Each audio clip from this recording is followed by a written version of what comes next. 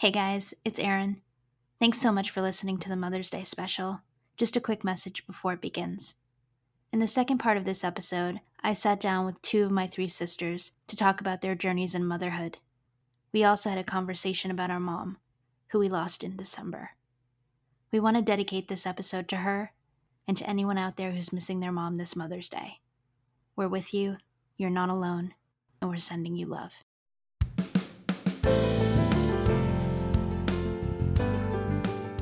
Welcome to In the Know with Erin Glow, a podcast bringing you information and inspiration from people in all walks of life.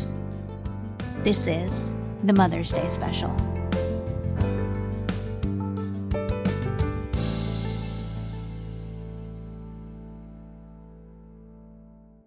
Hey everyone, welcome to In the Know with Erin Glow's special Mother's Day episode. I took a bit of a break from recording the podcast for a few months because I've been going through a bit of a difficult time in my life right now, which I will touch a little on throughout the episode. But I'm so happy to be back and return with an episode celebrating mothers. In this episode, I'll be interviewing different mothers, including my sisters. I'll also be talking about fun and interesting mother facts. I'm going to give you some song and movie suggestions to watch on Mother's Day. There will also be a giveaway in the middle of the episode for a $74 gift card, and I'll talk about the significance of that at that time. I'm even going to be digging deep into the history of Mother's Day, which I had no clue about before I did my research, and I'm sure there are a lot of people out there like that, so it'll be fun to reveal those things and just talk about it. Yeah, so basically this episode is all things mom. So let's get started. So I'm thrilled to start the episode off by talking to our first mom, our positive mom, Alina Fernandez.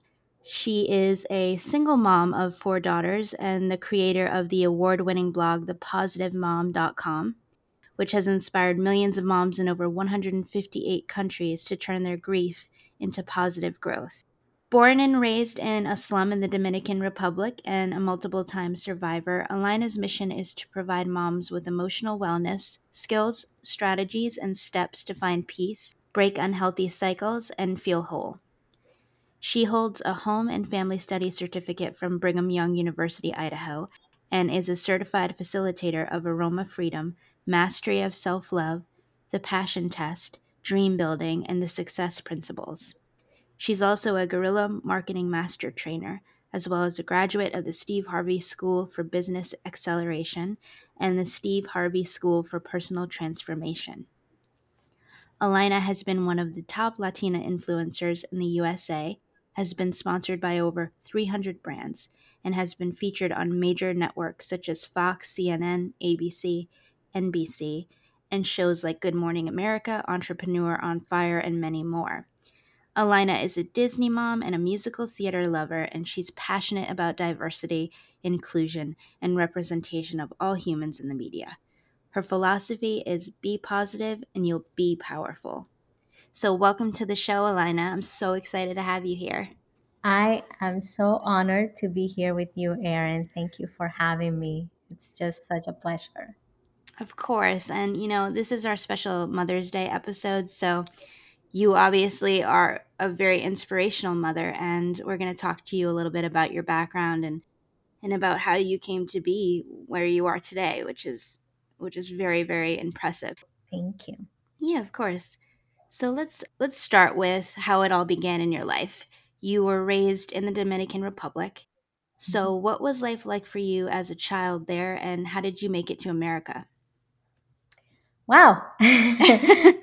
A long journey. I actually have been in the US for 20 years. So I was born and raised in the Dominican Republic.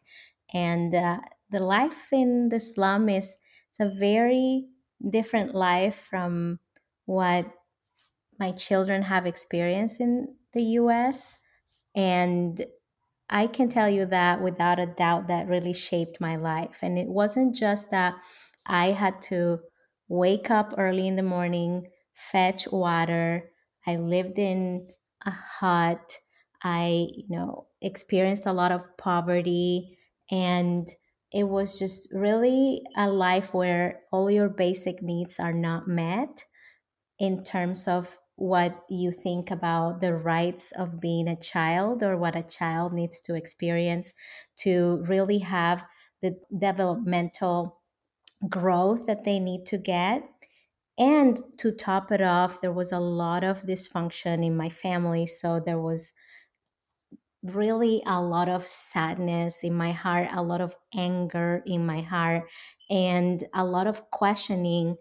Why did other children have what they needed in terms of protection, in terms of provision, and in terms of nurturing, when I really didn't have that? So my childhood was very dark, and within that there were also so many moments in which I experienced a lot of light and a lot of inspiration. And one of those moments happened when I was 7 years old and my brother was five. I'm the oldest of five children.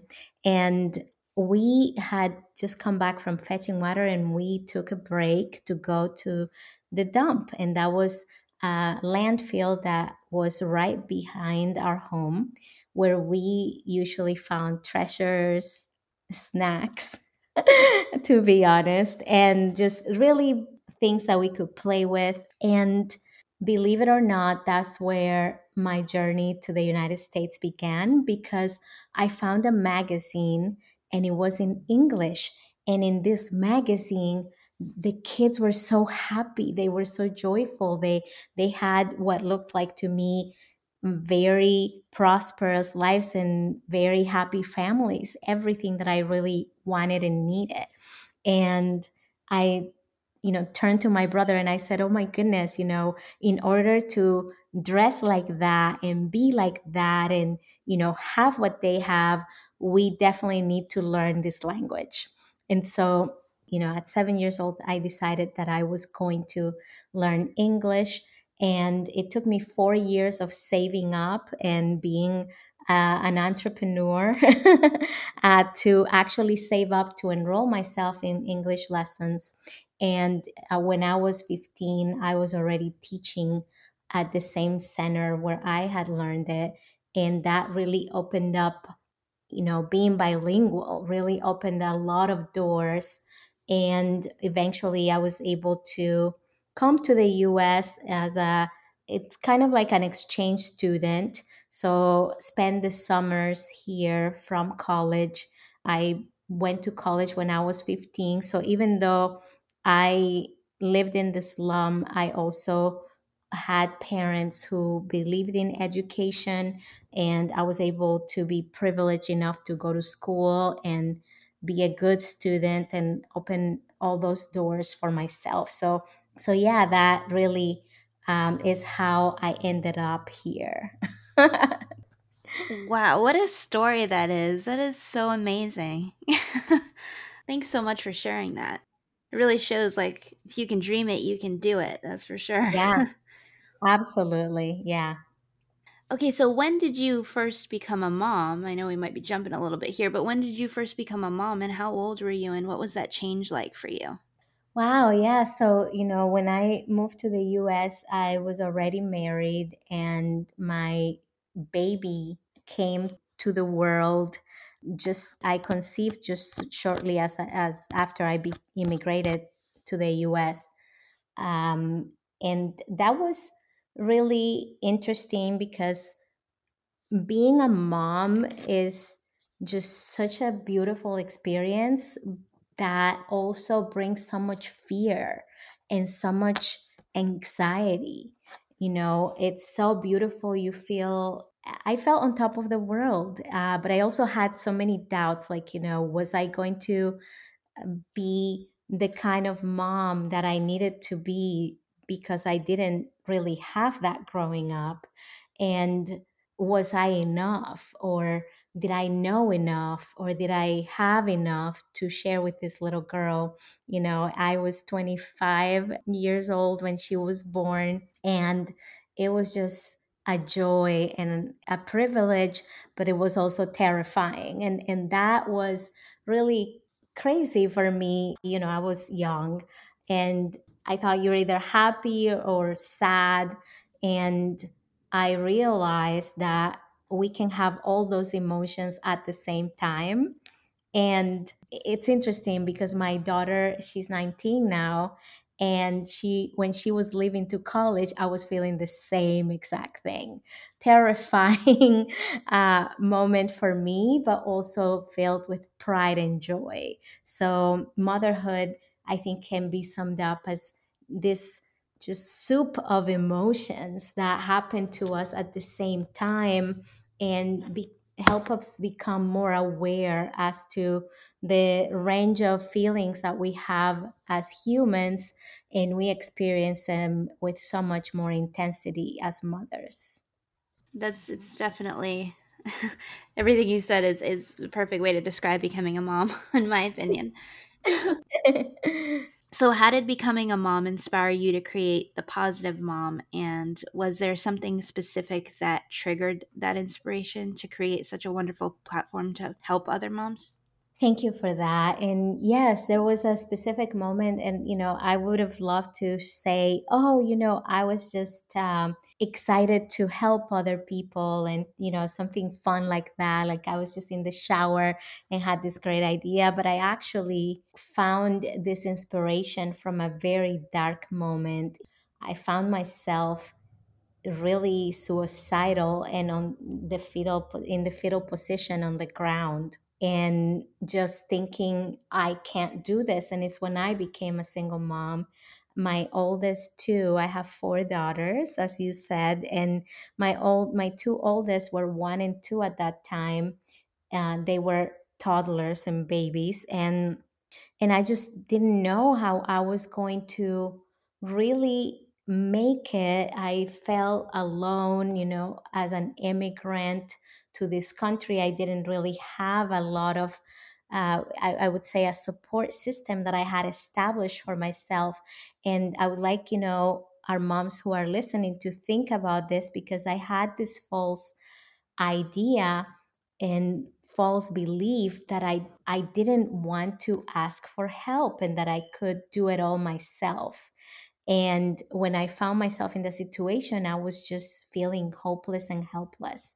And I was also feeling worthless, thinking about why this happened in my marriage, and thinking that my marriage defined me, or my marital status. And so I just had so many feelings, and all of them were dark, and this comes from so much trauma that I have endured in my life, and not having the tools to process them. Even at that age, I was really in my 20s already, but I had never learned how to process that trauma, and how to really manage being triggered. And so I had an inspiration in that moment, because I thought, about a scripture that I really loved, and then also about a movie that I had, watched and I really loved. And all of these things were like messages that came to me in that moment. And going back to the magazine that I found, I heard this still small voice within me say, number one, you're not alone. Number two, you actually have the best.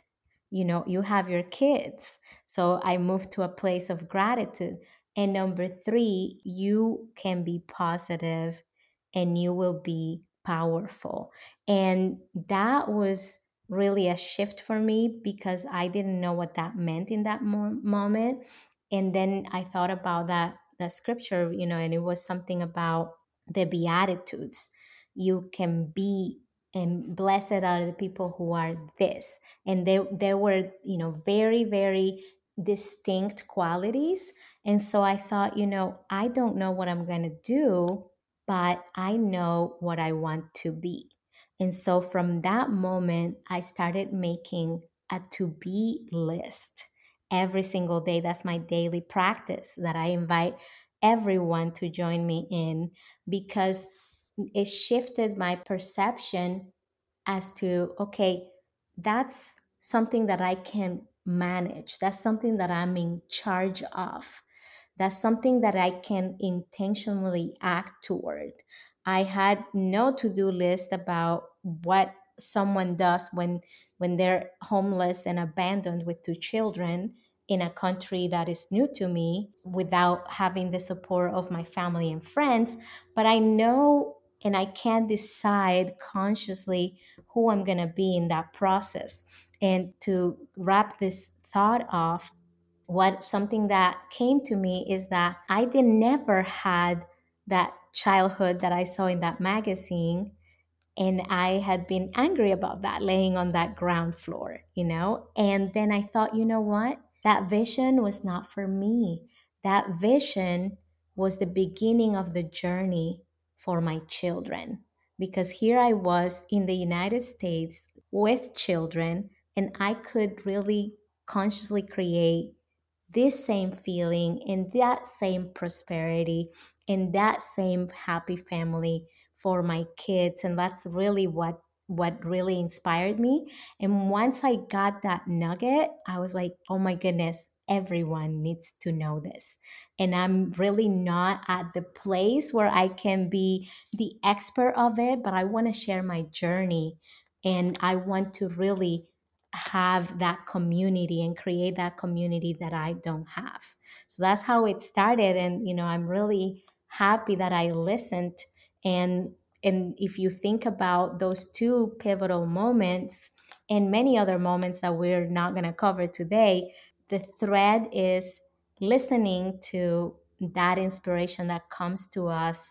And sometimes we dismiss. I have dismissed it so many times and then looked back and seen that when I do dismiss it, I suffer. But when I listen to that intuition, to that inspiration, I am guided to beautiful paths that I didn't even think were possible for me to walk.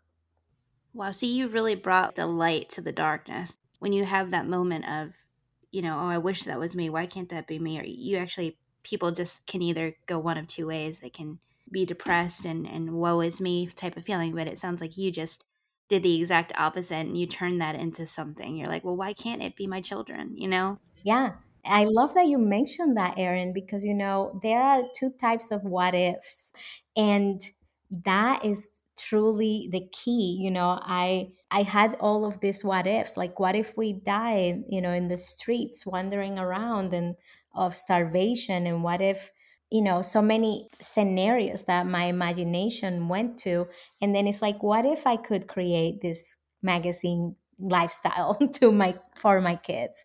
So really changing our what ifs and switching them to not the outcome that we fear, but the outcome that we want is really key to at least get started. It's not going to shift everything. I mean, I didn't magically come up with money in my pocket or a place to live in that moment. However, it got me started connecting to different source of ideas and possibilities that opened up that path for me. Right. And, it's funny. I wear a bracelet that says, can't have those what ifs in your life.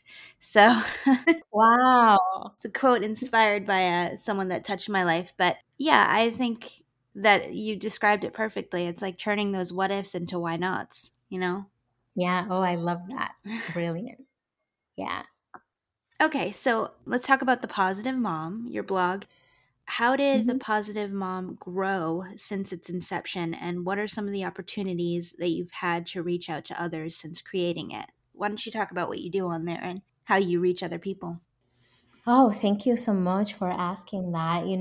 It's really humbling, and it's something that's really emotional for me because I wanted to help moms, and I really didn't know the power that that would create. I mean, I started my blog in 2004 when blogging wasn't really something that people knew about. It was just this kind of thing that you do, writing about your feelings and writing about your journey. So I had no idea that this would be so huge. And right now, the Positive Mom reaches over 160 countries.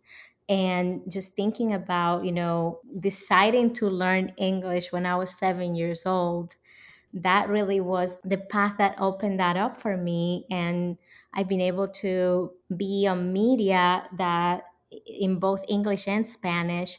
So reaching all those moms worldwide has been just really humbling, and learning with them, because one of the things that I know is that I'm teaching what I learn, but I'm also learning from all the moms that I reach. And usually the comments that I get on my blog are just so touching, so moving. And I think the main thing that I love is when I get those comments from people sharing their own story and learning from their stories and knowing that they know that they're not alone. So a lot of what I do, I call myself a storyteller, and actually, that's what it's something that I've been doing since I have consciousness of who I am. And telling stories is the main vehicle for healing our emotional wounds. And so that's what I do with the Positive Mom. I seek to inspire moms worldwide in all those countries that I'm reaching to learn from my story, but also to learn from their own stories, because I believe that the answers are not going to be on my blog. Their answers are going to be sparked from my blog. When they read my blog, I want them to go deep and search the answers within themselves, because that is really where they are. And whether, I told you it was a scripture verse and a movie line, and a memory from the past that sparked my intuition into creating this platform.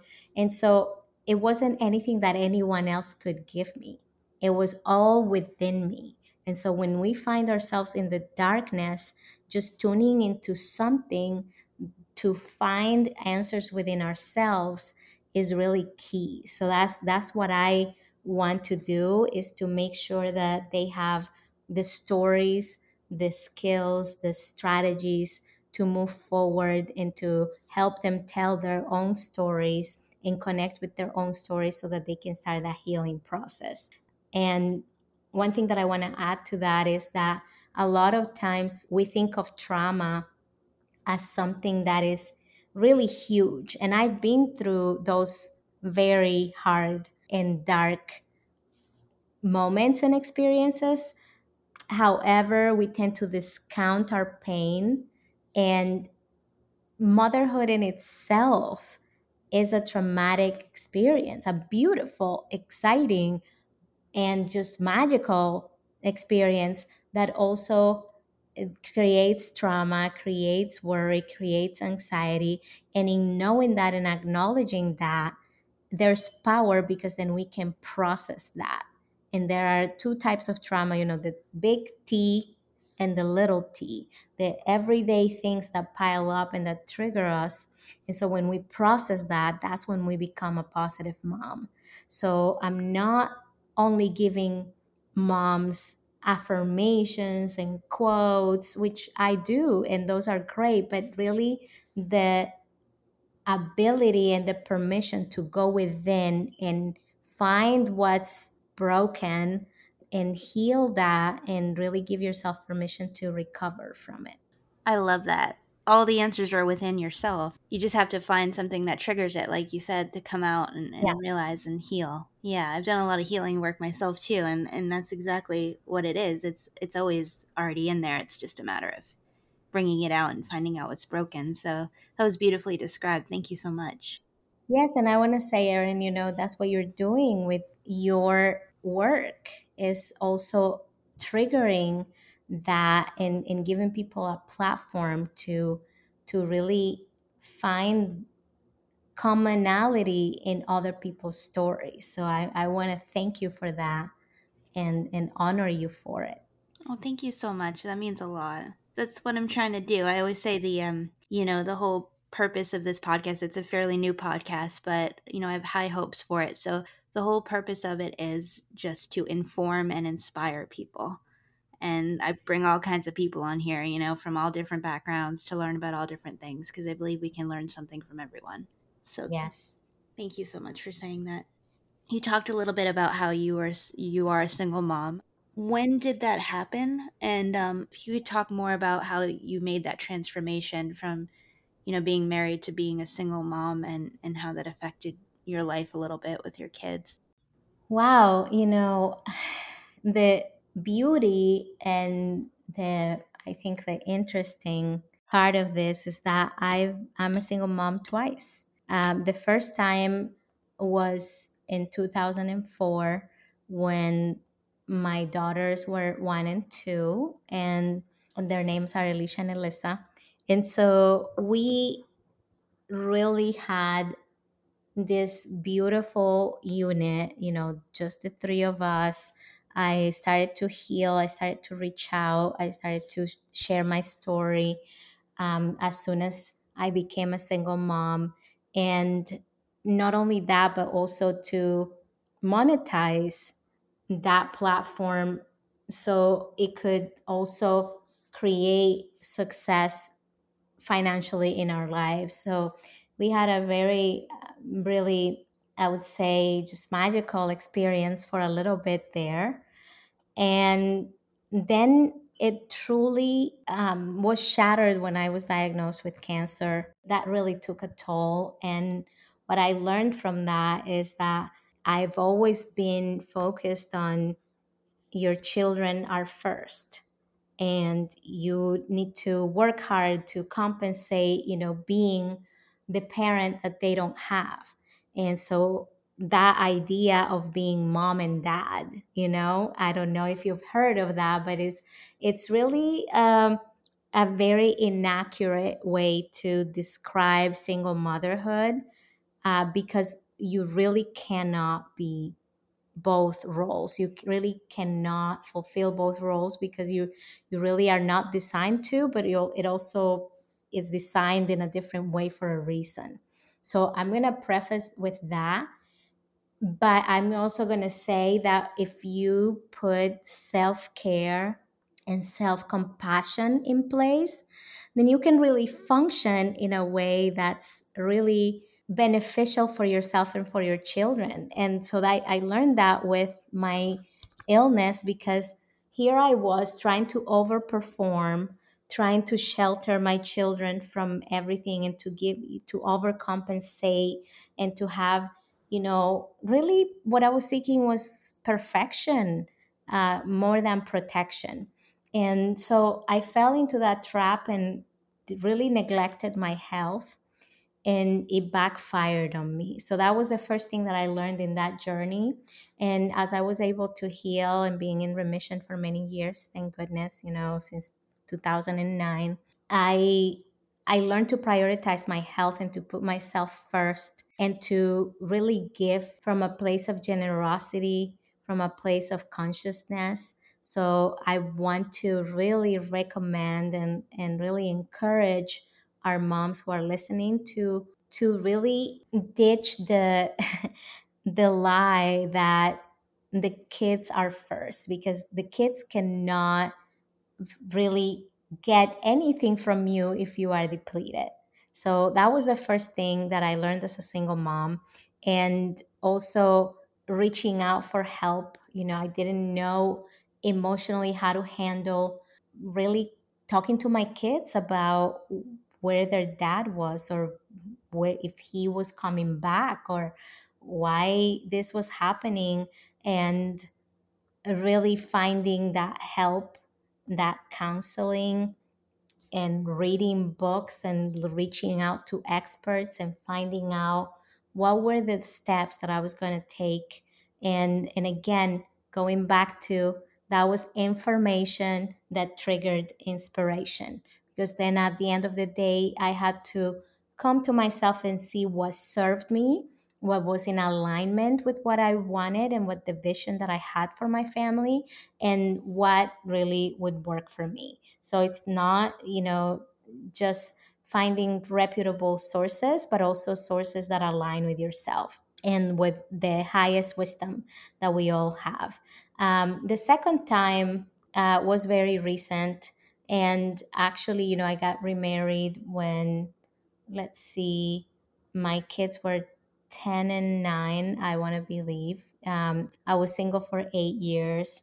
And then I got remarried, and that was very enlightening for me. It was an awakening because you know, when I was telling you, Erin, that I hadn't really processed my trauma, and I hadn't really gone deep within and seen how this was affecting me and what kind of beliefs I was operating under. I had to really learn that with my second marriage, and seeing how that ended, and what kind, it's like I married the same person twice. and and it's like you have to wonder in that moment, like, okay, what is operating within me, not from a place of guilt or shame, not from a place of blame, but from a place of self-inquiry. It's like, if you put your hand on the stove and you didn't know the burner was on, is one thing, but then you want to investigate next time, is the burner on before I put my hand on it. So it teaches you something, and it was humbling because I thought I was aware of the kind of things that I wanted and how I wanted to operate in a relationship, and why I was attracting not the same exact thing, but the same exact pattern. And so that marriage had a lot of components of addiction and different things that were not safe for myself or my daughters. And so when I decided to end that relationship, it was very hard and also very liberating for me to realize, I can choose better, I can choose myself, I can shine a light into what led me to make these choices, and not know the red flags that were already there the whole time. So I become more aware, and this has helped me bring that up to my daughters. One of the things that I want to do is help myself and others break cycles, break negative patterns that keep us, I would say, shattered and really enslaved to limiting beliefs that don't serve us. And so I've been learning, the things that I didn't see, and why I didn't see them, and how I couldn't possibly have seen them. So it's a process that have brought a lot of self-compassion for my, I would call it, just innocence, because some other people would call it ignorance, but I think is the innocent part of us who is still a wounded child that's really innocent and doesn't know how they're manifesting or attracting something else. So, being a single mom now is very empowering for me. I love being single. It's the first time in my life where I feel just so happy being on my own, and teaching my daughters what happened and how I perceive things so that they can be aware, but also, teaching my moms, I call them my moms, my moms worldwide, of how, all of those things that I'm seeing now. It's sad that my daughters don't really have an involved dad in their lives, but also it is a beautiful experience that I can open myself up to talk about these things with them, and that they can learn from those lessons. I wouldn't call them mistakes, because they, even though they didn't get the outcome that I wanted, maybe the happily ever after, the outcome that I received is really serving me, which is, breaking those cycles and shining a light to what I didn't know was there, and hopefully breaking those cycles of generational trauma and creating awareness. I've always heard that too, where, life will bring you the same thing over and over again, those cycles, until you pay attention and break them. So, Yeah. Absolutely. And you pass it on, which is why this is my journey. I sometimes it's really something that you resist, because I know I grew up in a very different way than my children have grown up. And I've experienced things that are just really sad. And I knew from the beginning that I did not want my children to go through those things. And thankfully many of them have not happened. And yet there are unconscious things that we pass on, unconscious beliefs, unconscious choices, unconscious tendencies. And even through epigenetics, like genetically, we are passing on trauma responses to our children. So until we own it and bring it to light, and I'm still not done, and it's like an onion, I'm still peeling the layers. um, until we own this and shed a light into it, we definitely cannot break it. So that's why I call myself a student of pain. I'm studying every painful situation that happens to me so that I can understand deeper how I can how it can end with me. Can you think of one of your proudest moments as a mom? Wow. So many proud moments. It's hard, but let's see. I think it's beautiful when my daughter, I was talking to her recently, and when she was 8 years old, she was in a private school and she was bullied. And I could notice that some things were wrong with her. She was not the same. And I mean, my kids are just, I can't even say how brilliant and bright and bubbly and vibrant they are. And I think all children are, and some are given permission to express it, and some aren't. And so after she was bullied, her and her sister decided to write a book and publish it called I Love Me. And they published this book in 60 days. Well, actually, it was less than 60 days.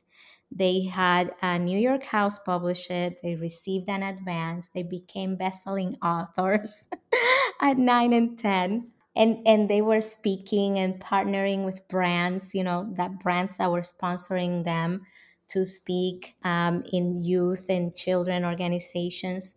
And it wasn't so much about the book, it was more about the passion that they had to help other kids. And this is where it came from. It came from after we had, I dropped everything that I was doing, started homeschooling. And that was their idea. I was really not thinking that I would ever homeschool. But I listen to my children, and I want to do what works for them. And so from that came the realization that they had, and they said, Mom, I feel happier. I feel that I'm healing. And then I think about those kids that don't have the opportunity to have a mom that can, number one, pay attention, number two, have the courage to break cycles, and number three, and of course that's not how they said it, but and number three, to homeschool and work from home and be an entrepreneur. And so they started thinking, identifying those children that they knew who, if something happened to them, their moms didn't have the means or the opportunity to do that for them, because it took a lot of time and it took a lot of changing and rearranging our lifestyle to really dedicate time to that healing and to that process. And so I love that from my kids, that they were able to take that situation and step outside of themselves, and think of other children, and think about what repercussions there are to bullying, and also to feeling emotional pain as a child, going through a traumatic experience as a child. And I was talking to my now 19-year-old. She's in college and she lives 1,000 miles away, which I'm still not over. But she was saying, Mom, that was such a pivotal moment for me, and it changed the trajectory of my life. And I was in shock, and I asked why, and she said, well, I was afraid of talking to you before that moment, and I thought that you were going to maybe judge me and say that I was weak, or maybe invalidate me and tell me to be strong. And you didn't do any of those things that I imagined you doing, because you're always so, moving forward and so strong. But what you did was listen to me. What you did was embrace me. What you did was cry and break down with me. And so that really gave me permission to just own my emotions and to really be honest with them. And I was, really, I was in tears when she was sharing that. And also just grateful that we had that experience, and grateful that she's felt that way, but also that she identified and broke down for me so that I could share it with other moms, because I really didn't even know what I was doing. It wasn't like I had a 3-step system. It was just, I'm in shock and I'm in pain that my little girl is going through something so hard. And, it's been a healing process for her. Obviously, these kind of things are very, have long term consequences. And yet, when she really thinks about it, it's like it really opened up so much healing for her. And also the way that she shows up when there's a hard or a difficult moment is different for her. And she also wants to help other people. Thank you so much for sharing that. I think that'll help a lot of, moms who have to deal with similar things with their kids because it can be tough. Yeah. Yeah. And not only, it doesn't even have to be bullying. It could be that their crush likes somebody else. Yeah. Or it could be that, another little kid didn't share their truck with them, or a toy or something.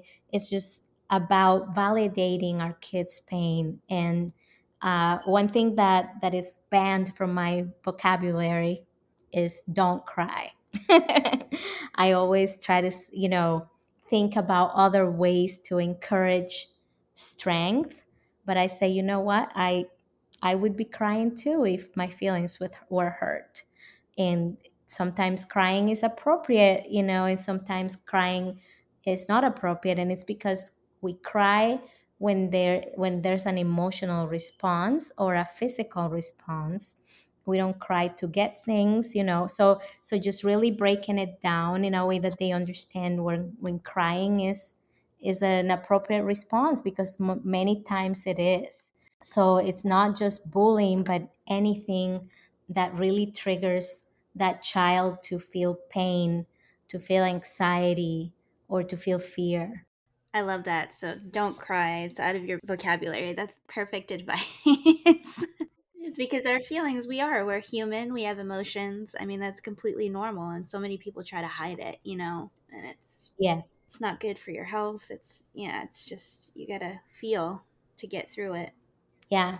If you're not sharing it, you're storing it. Hmm. And it shows up in so many ways. And that's definitely contributed to my diagnosis, because I was storing everything and just trying to be very, very strong and very perfect.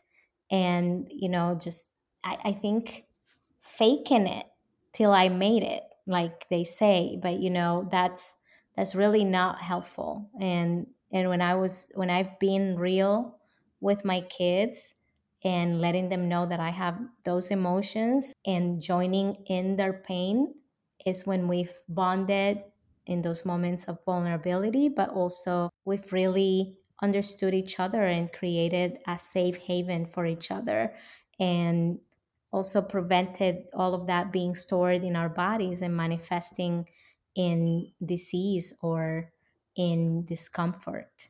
Exactly. You can try to brush your feelings away, but it's going to come out in one way or another, even if it's in disguise. It's always from the same place.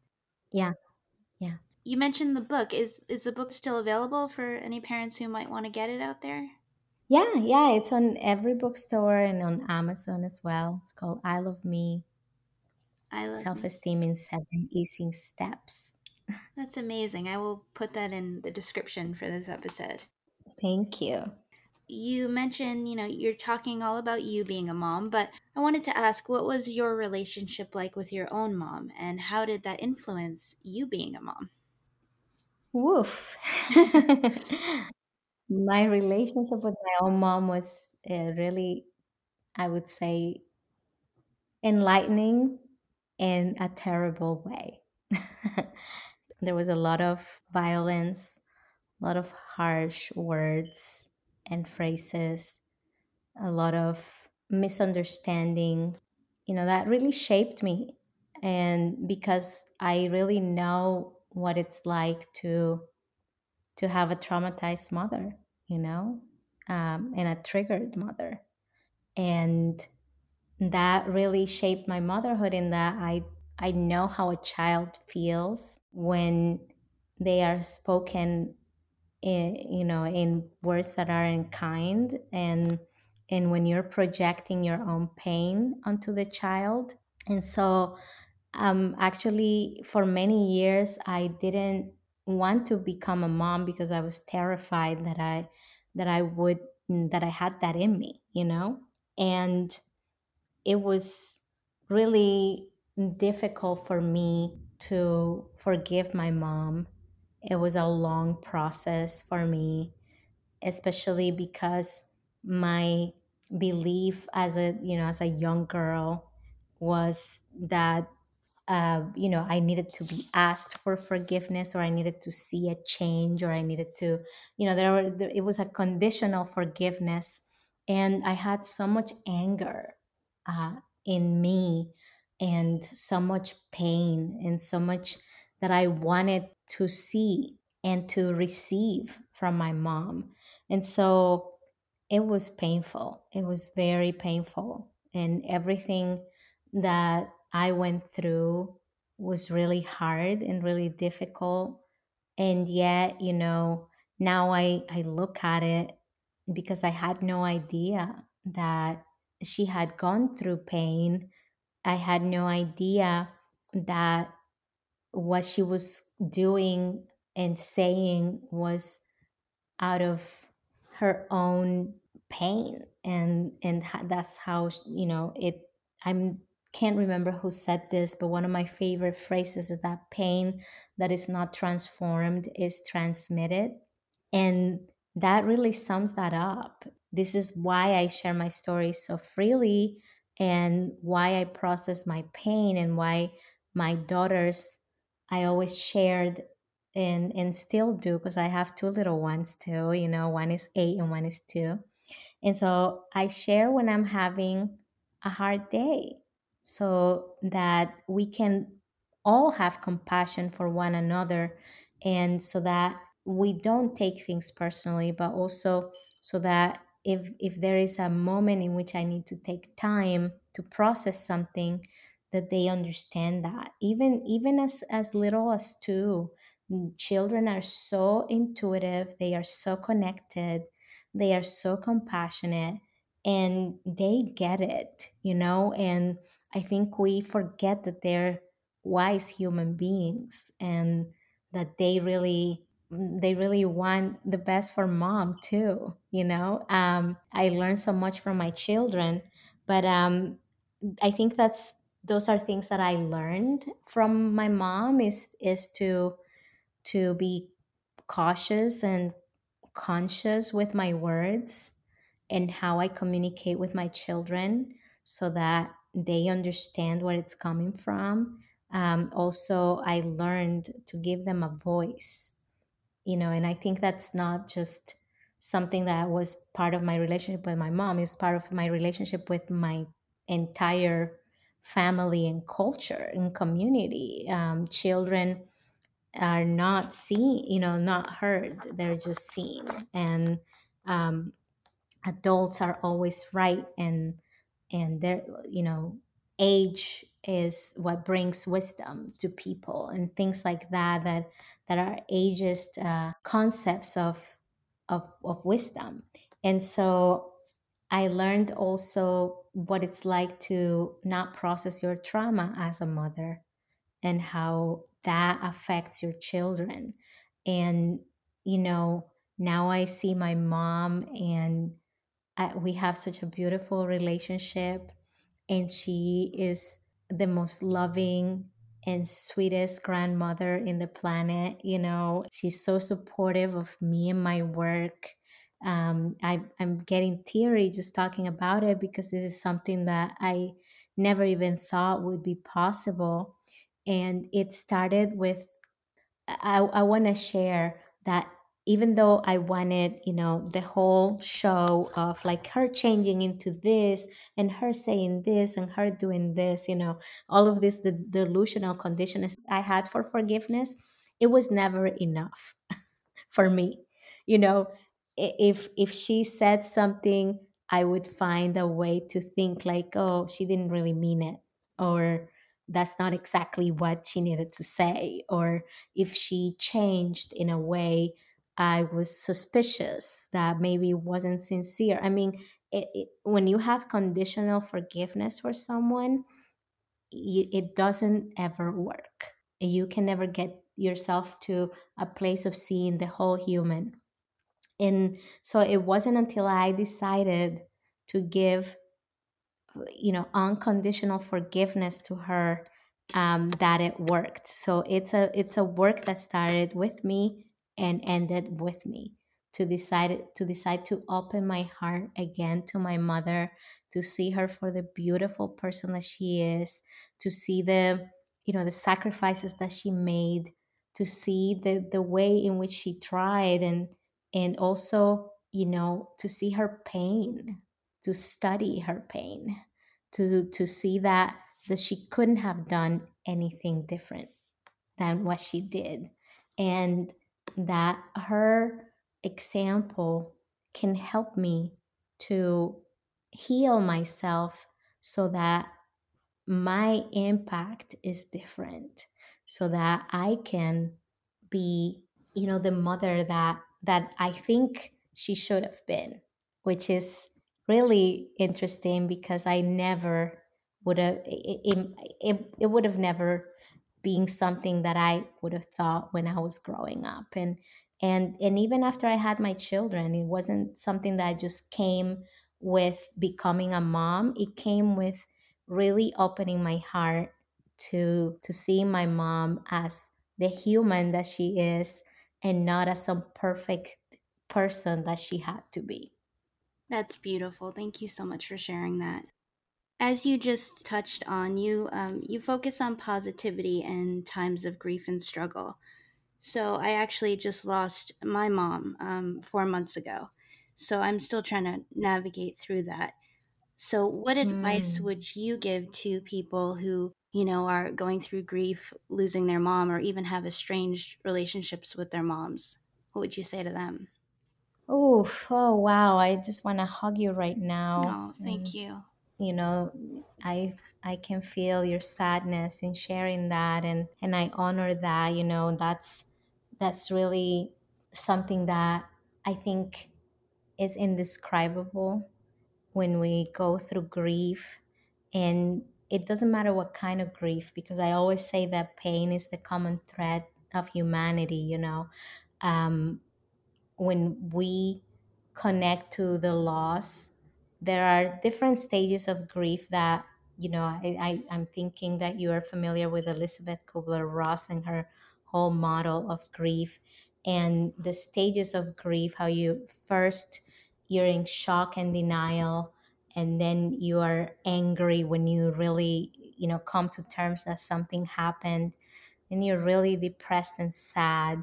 Then there's the bargaining, where you want to negotiate with what's happened, or maybe just make it different.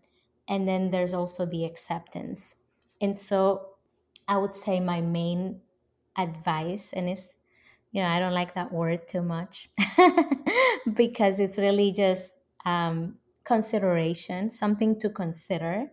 Um, because again, I want you to go deep within yourself to find the actual advice that you would give yourself after you hear this thought. And it's, allow yourself to go through those stages. Allow yourself to be angry. Anger is such a useful emotion that gets a bad rap, and it really um, it is important to express it and not store it, because when it's stored as resentment, it is really something that can be very harmful for our organs and in our body. So that's number one. If you want to prevent disease or illness, really allow yourself to feel your anger. And I think that we are not angry enough. And that sounds crazy when it comes from the positive mom, right? But I think that positivity can get misunderstood. Positivity is not never being angry or never being sad or never being depressed, or, don't get me started on being a victim. And we could talk about that part for hours and hours, because, it is victimhood. It is, you went through something that wounded you, that hurt you, and you can allow yourself to feel that way, to feel, that something isn't fair, to feel that something isn't good, to feel that something is hard. Allowing yourself to feel all of that is what being positive is all about, not about suppressing it. Because when you process it and feel it, and honor yourself and say, you know what, this is a hard moment, I just want to lay in bed and put the covers over my head. And obviously, if you're not neglecting anyone, I have to make that caveat there. But we all need recovery time when we're grieving. And so I have a process that I call emotional wholeness, where the three steps are, emotional literacy. And that means that you're going to know what you're feeling. You're going to get in tune in your body, in your spirit, in your soul. You know what, right now I lost this relationship and I feel angry. This is, I'm going to go to the bottom of this and say, you know what, this is what angers me. So really understanding that, the diagnosis, what is going on with you and how are you feeling, and how is it showing up in your body. Then there's the recovery process. You can't just pick up and do things as normal. It's, I think the pandemic was a symbolism for that, just when things are going in a way that was unexpected, when you are wounded, you need some downtime. And so allowing yourself to do that. And when I say downtime, I mean, I've been a single mom of toddlers, Irish twin toddlers, I know that sometimes 5 minutes is a long time for ourselves. If we get 5 minutes, we're lucky. But even in 2 minutes, Jill Bolte says that we only need 90 seconds to process an emotion. So in 2 minutes, you can take 30 seconds, acknowledge what you're feeling, just stay still for 30 seconds, and then take 90 seconds to let it ride and to let it feel. So it's not something that we don't need to go to the gym. We don't need to, go to the spa. We don't need to a bubble bath to process our emotions. We just need 2 minutes of stillness within ourselves, whether we're, obviously not driving, but but if we're anywhere we may be, just to close our eyes and check in and honor that and say, you know what I'm going through warrants my being sad. What I'm going through warrants my being angry. What I'm going through warrants my being, just experiencing this denial. And just honoring that is going to be the positive way to handle your emotions. Because when you do that, then you're connecting with a part of your brain that will give you solutions that are different than, you know, being angry and hitting people, being angry and breaking things, being angry. You're just angry and processing. So that, does that sound like the answer to the question?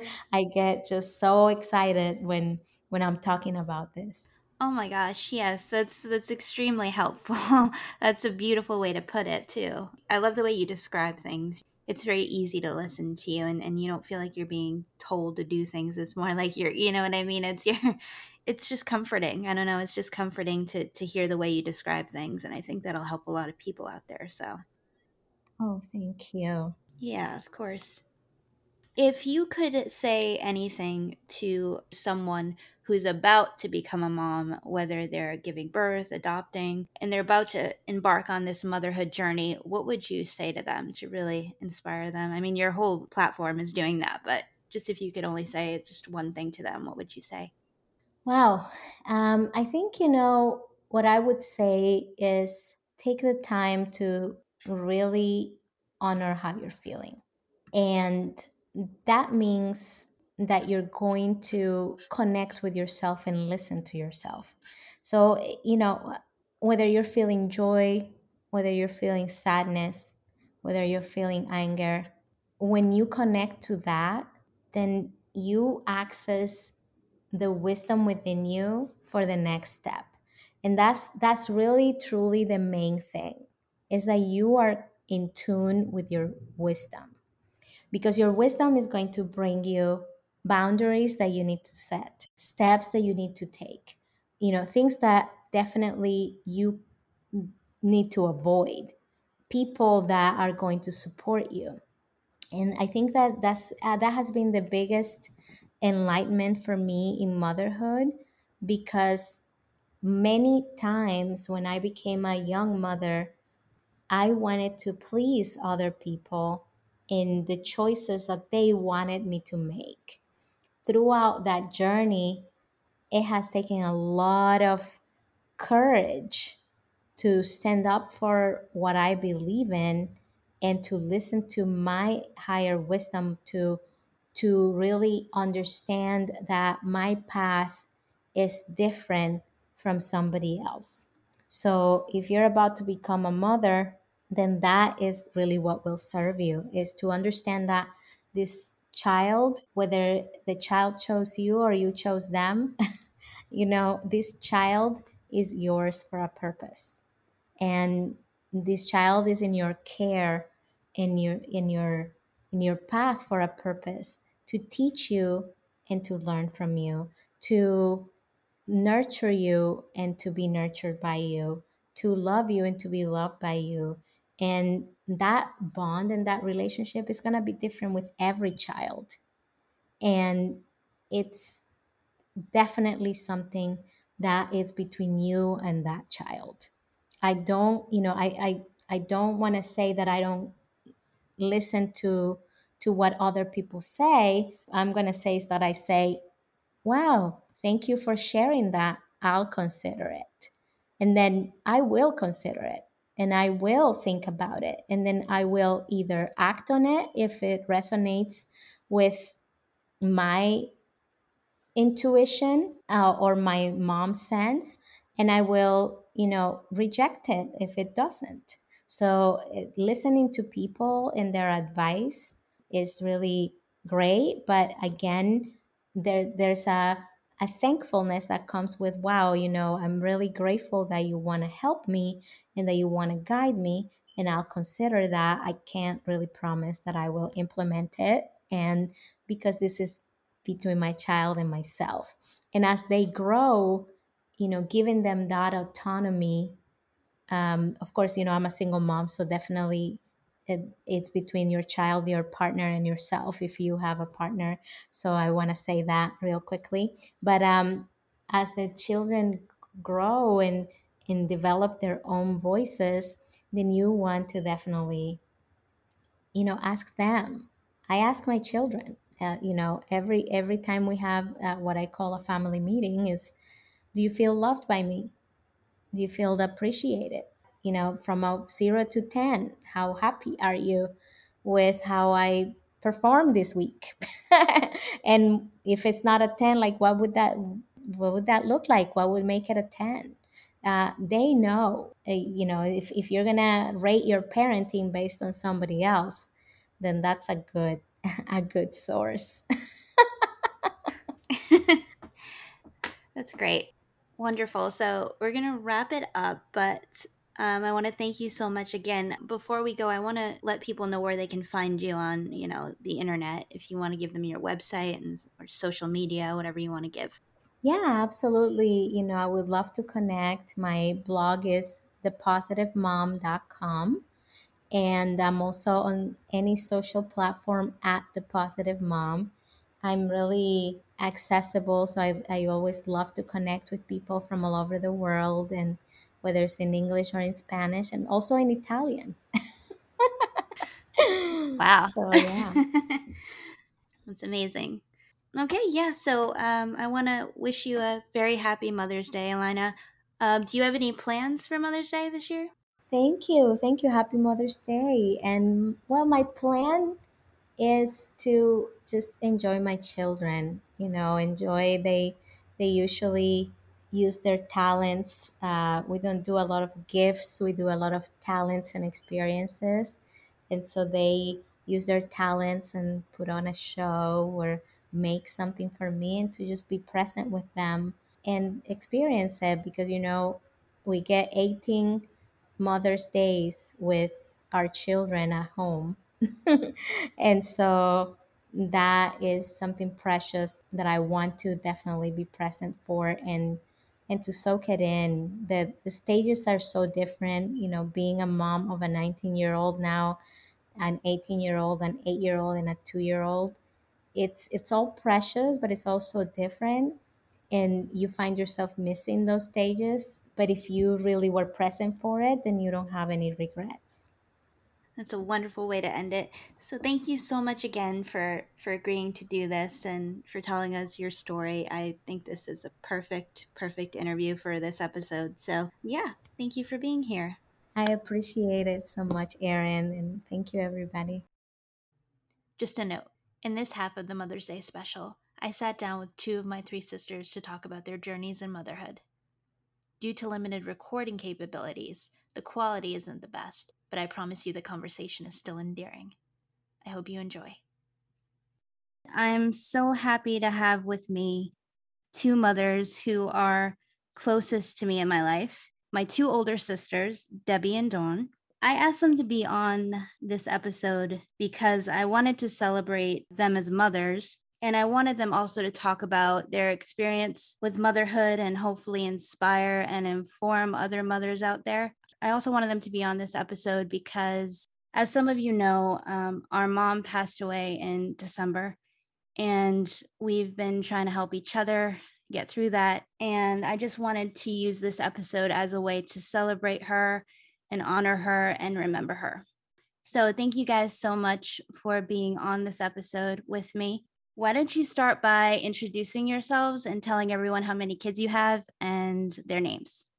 Okay, well, my name is Debbie, and I have 4 children, the oldest being 39, going to be 39. That's Kayla. Then I have Christopher, who is going to be 36. And then we have Zoe, who is 26, and Autumn is the baby, and she is 22. My name is Dawn, and I have 2 daughters, Courtney, who is 37, and Tara, who is 31. And I also want to give a shout out to our other sister, BJ, Barbara Jean. She couldn't be here today, but she is also a mother, and she has 2 kids, Corinne and Ben.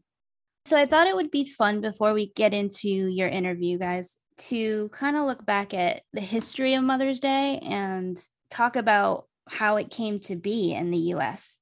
So this information I'm about to read is from history.com. And it says the American incarnation of Mother's Day in the United States was created by Anna Jarvis in 1908. It became an official US holiday in 1914. So Anna Her mother was Anne Reeves Jarvis, and her mother was a social activist who had frequently expressed a desire for the establishment of such a holiday to celebrate mothers.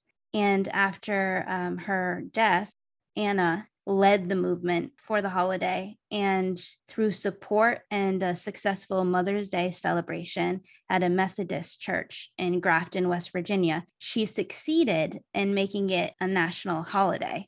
So this, woman who wasn't really famous or anything, she just wanted to celebrate her mother and fulfill her mother's wishes after she died. She started this movement.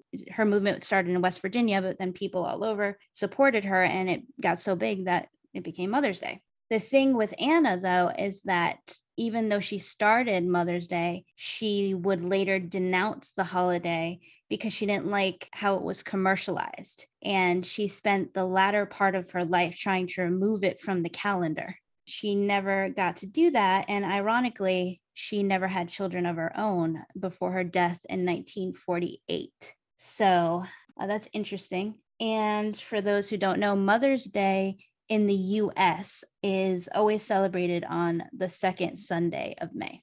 It's also celebrated on this day in many other countries, including Australia, China, Denmark, the Netherlands, Switzerland, just to name a few. It's celebrated on various other dates for some other countries for various reasons. So one example is in the UK, they connect Mother's Day to Easter, and they celebrate it on the fourth Sunday of Lent, which happened to be March 27th this year. In Thailand, they celebrate Mother's Day on their queen's birthday, which is in August. Now I'm going to go into interesting facts about mothers. These are from various sources, including Smithsonian Magazine and other sources like livescience.com and Town and Country Magazine. So the first fact I have is most mothers tend to cradle their babies on the left side of their body in the early months. Now, it says, regardless of whether they're left or right-handed, human moms tend to cradle their babies on the left side of their bodies, especially in the early months. This left-handed bias likely has to do with the human brain's lopsided layout. So sensory information on the left side of the body is processed on the right side of the brain. So the brain's right hemisphere is also where emotions are processed. So holding and observing the baby on the left may help transmit social information to the right side more efficiently. Interesting stuff. That's true. Yeah. You heard that before? Yes. No, I never. I love it. I love it. And when I had my kids and I had held them, I always held them to the left. It just felt more comfortable that way. That's so interesting. That's why that you say that. Yeah. I guess it's true then. It definitely is true. Yeah, it's definitely true because I do the same thing with my brand new grandson. Wow. Yeah. All right, cool. The second fact is, as of 2021, there are roughly 82.5 million mothers in the United States, more than 2 billion worldwide, and approximately 4.3 babies are born every second. About 2% of those US mothers have adopted their children. The third fact is the longest pregnancy ever recorded lasted 375 days, nearly 100 days longer than a normal pregnancy. Oh my gosh. Wow. The fourth fact is the youngest mother in recorded history was just 5 years old and 7 months when she gave birth to a 6.5-pound baby boy by cesarean section in Peru in 1939. That is insane. God. I can imagine something like that. Wow. No, a 5-year-old? Yep, 5 years old. Wow. She must be in the Guinness Book of World Records. Yeah. She's a baby herself, for heaven's sake. How is that even possible? I'm going to have to look more into that one. All right, number 5. Typically, the first sound a baby vocalizes is the ma sound. So it makes sense that in almost every language, the word for mother begins with the letter M or is some form of the ma sound. Number 6. Every female fetus, including your mother, developed all the eggs she will ever have while as a fetus herself, still inside of her own mom. Because one of those eggs ultimately developed into you, this means you started your life inside of your grandmother. Oh, wow. This is interesting. I just read something like that recently. Really? I was telling my granddaughter about it. Okay. Number 7, studies show the fetal heart races faster when hearing its mother's voice versus a stranger's voice. A mother's voice also eases older children's stress just as much as a real life hug. The sound of mom's voice lowers a child's stress hormone and raises their level of a hormone linked with love and bonding. Approximately 122 million calls are made on Mother's Day. So now you know why everyone wants to hear their mom's voice. Yeah, I can understand that. Mm-hmm.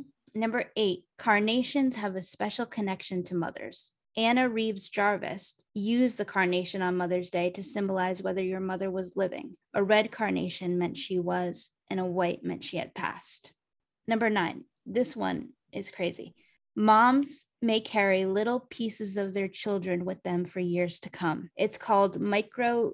I don't know if I'm saying that right, but chimerism. And that's when the placenta separates the blood flow of the mom and the baby. But a handful of fetal cells cross this barrier and they actually lodge in mom's body. So scientists have found that these cells can persist for years or even decades inside the mom's body after giving birth. The role of these cells, if any, remains mysterious, but a 2012 study found that DNA from a child's cells could even end up in their mom's brain. Wow, that's something, huh? That is amazing. Mhm. That- We literally might have, like, our mom literally might have had pieces of us in her still. That's Yes. crazy. That is. And That's the probably whole- why mothers and daughters and their children have such a bond. Yeah, and the because of mother's intuition and all that. Yeah. Yep. Okay, guys, now we're going to talk to Debbie and Dawn about being a mother and their own experiences with motherhood. Now, I'm excited for this because there are some questions that I don't even know the answers to. So, like many of the listeners, I'm going to be hearing these answers for the first time as well.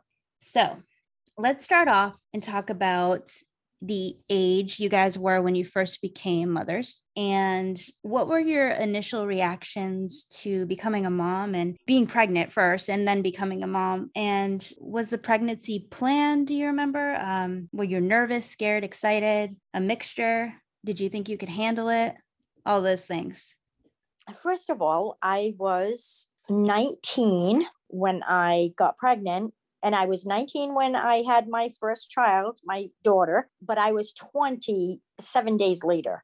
And when I first found out that I was pregnant, I was very scared and very nervous. And as I went along and as my belly grew bigger, I started to get more and more scared of how this baby is supposed to come out of me. But, I enjoyed being pregnant. It was just like the very first time was very just a learning process along the way. And then, like you said, motherly instinct and all of that is all like, it all makes sense now. When you're pregnant, you feel the baby, you already feel a bond with your baby, even though your baby's not born yet, but you feel like you feel the baby's, you hear the baby's heartbeat, baby kicks, and the baby gets stronger as the baby gets bigger. And you already love your baby before your baby is even born. I mean, the minute you find out you're pregnant, you already love your baby. So yeah, it was just an amazing thing to go through. I didn't think that I could do it, but I did it. And then after the first one, I said, I'll never do that again because of the pain and all that.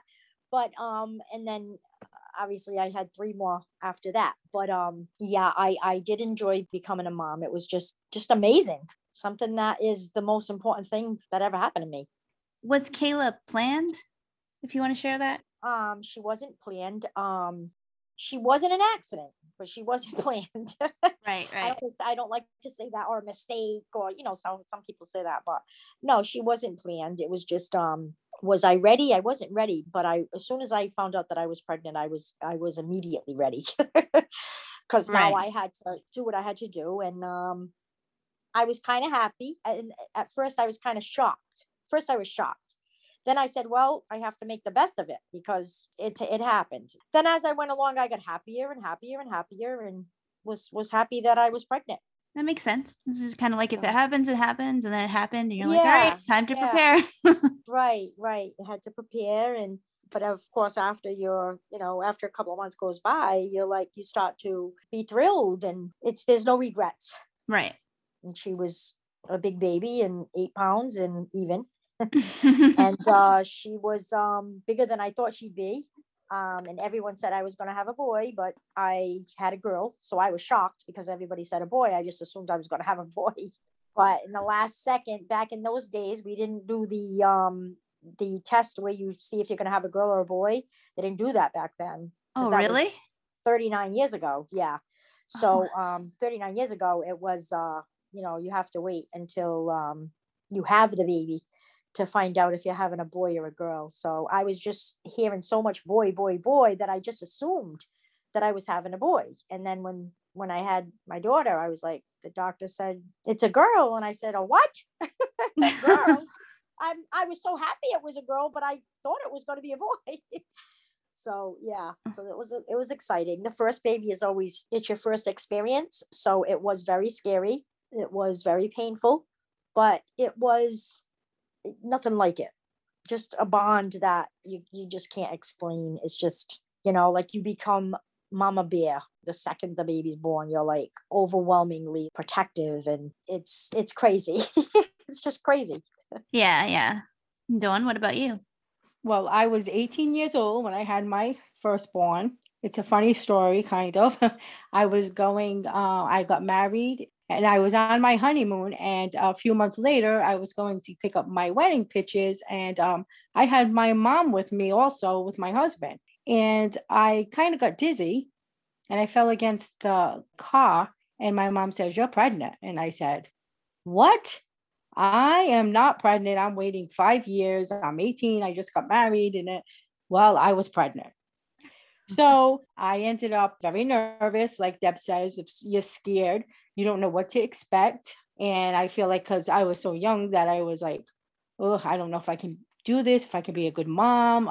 As time goes on, you deal with it. You ask your mom to help you with questions. You ask her how things happen. She gives you, some advice and it helps you.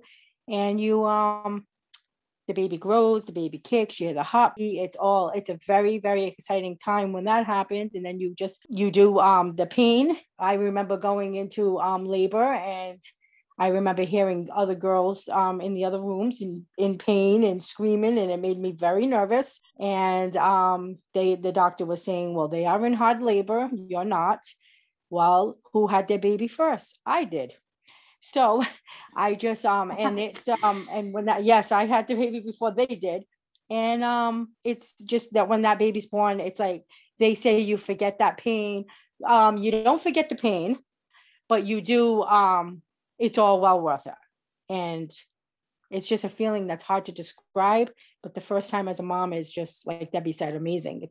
Cool. So, what was most surprising to you guys about becoming a mom, and what was the hardest part and the easiest part?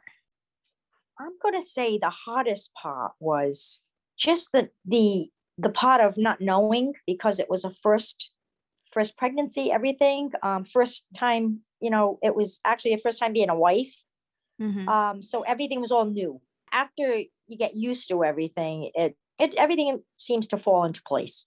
It's just that when anything that's the first time for things is more nerve-wracking. The best part of it was just the outcome. The part of being a mom was surprising because I didn't expect to be a mom so young. I mean, it wasn't that young, but it was still young.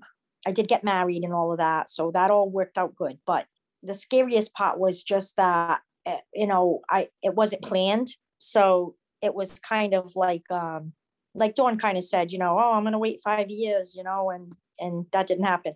And then, of course, telling your mom that you're pregnant, that was kind of, not the fun part. It worked out. It wasn't bad, but it's just that you kind of feel like you're going to disappoint your mom if you're pregnant and you're so young, but she was very good with it and was very nurturing as a mom, as I am to my kids today. I believe we learn how to be a parent from our parents, from our moms. I mean, we mother our children like like our mother nurtured us, we nurture our children. And that can go either in good ways or bad ways, for different people. Luckily, it was good for us. We had a mom who loved us, and we love our children just as well.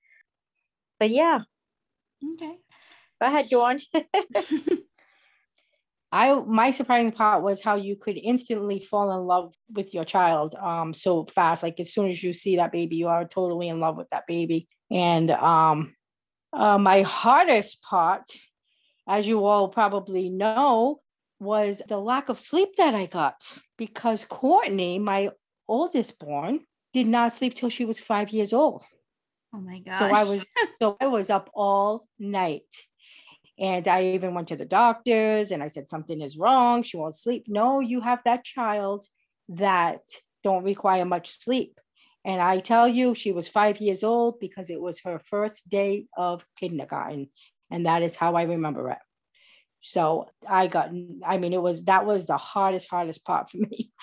But other than that, everything, like Deborah just said, everything works out and you learn to, how to deal with different things in different ways. And every child's different. So that's what happens. Yeah. So the lack of sleep.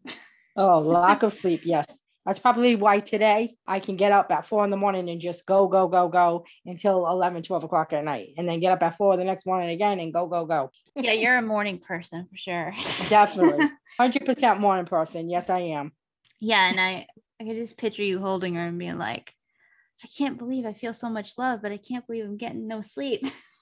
That's exactly how it was, Erin. I mean, I'm falling asleep with her. My husband used to take her out in the car to let her fall asleep. We'd bring her back up with the car seat and all. I say, I'm leaving her coat on her and hat on her and everything. And boing, the eyes were wide open. I said, oh my Lord, have mercy. Yeah. We laugh about that today, though. She has 3 beautiful children that sleep for her. But thank God for that, because when you're up all night like that, it's tough. Especially when you're, first time mom, you're like, you're already tired. You don't know what to expect, how to do things on your own. You're trying your best. And I was like, if this is how it is, I'm done. Yeah. Okay. All right. So you guys both have more than one child. I wanted to ask, how did each pregnancy differ from each other? And what about after the birth? Did you find it easier, since you already had one child, to raise the second one? Or did you find it was completely different? Or how was it raising them both? I know there can be jealousy issues with some kids. What was that like for you? That was a little struggle for me. When I was pregnant for my second child, who was a son, I was like, well, how am I supposed to love this child as much as I love the first child? And it was a weird feeling, because I'd be like, well, I have so much love for my firstborn. I felt like I was betraying my first child. I really did. I felt like she's going to hate me. She was, I tell her there's a baby in my belly. She loved the idea, and everything was good during the pregnancy of my second child. How far apart are they in age again? They're 3 years apart. The first one was 3 years old when I had the second one. She kind of knew what was going on, and, she was very observant and a very smart kid. But what ended up happening was, she was all about the baby and everything while I was pregnant. But then when the baby came home, when I was in the hospital and I had her brother, I called her on the phone and I told her, you have a brother, and she's all excited. And she came up to the hospital, but she kept her distance from me. She was a little bit jealous right away. Absolutely. Like, I don't want him to come home. It was terrible. I mean, it's funny now, but at that time she didn't want him, because that's just how she was. She just felt like he was taking mommy away, because mommy, had to spend, a lot of time with the baby, because he was a newborn when I went home with him. So I would try to include her. I'd let her help me feed him, and and she did it, and she liked it, but she only liked it for a little bit of time. She wanted to have all my attention. So it was a little bit of a struggle, but letting her know that, I love her just as much as the baby, and, and I'm still her mommy, just as much as I'm his mommy. And I tried to spend a little bit of quality time with her. When the baby was sleeping, I'd sit with her and read a book with her, or, and try to give her that time. And, so it was a little hard on me, a little bit hard on me, because I felt like guilty, but it was so weird. But it all ended up working out like it always does. And, when they ended up, I mean, of course, loving each other and playing together and all of that. But that was how it was with my second child. But my pregnancy was very different with the second child, because my first pregnancy was late. I was 12 days late having my firstborn. So, it was a long pregnancy. And then when I had my son, I went in 5 weeks early. So I didn't expect that. Wow. So complete opposites. It was the complete opposites, and they are complete opposites. And I'll tell you, I got 4.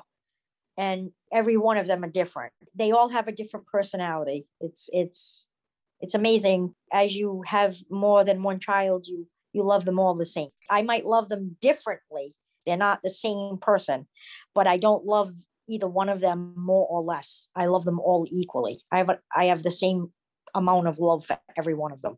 And how many years was it between Chris and your third child? That was a 10-year difference. Yes, that was a 10-year. Yeah, that's because I had gotten divorced. And my first marriage, I was very young. I was young when I got married. And I had 2 children. And then we divorced. And then I had gotten married 10 years later. I got married again. And I had 2 more children. So I have 2 generations.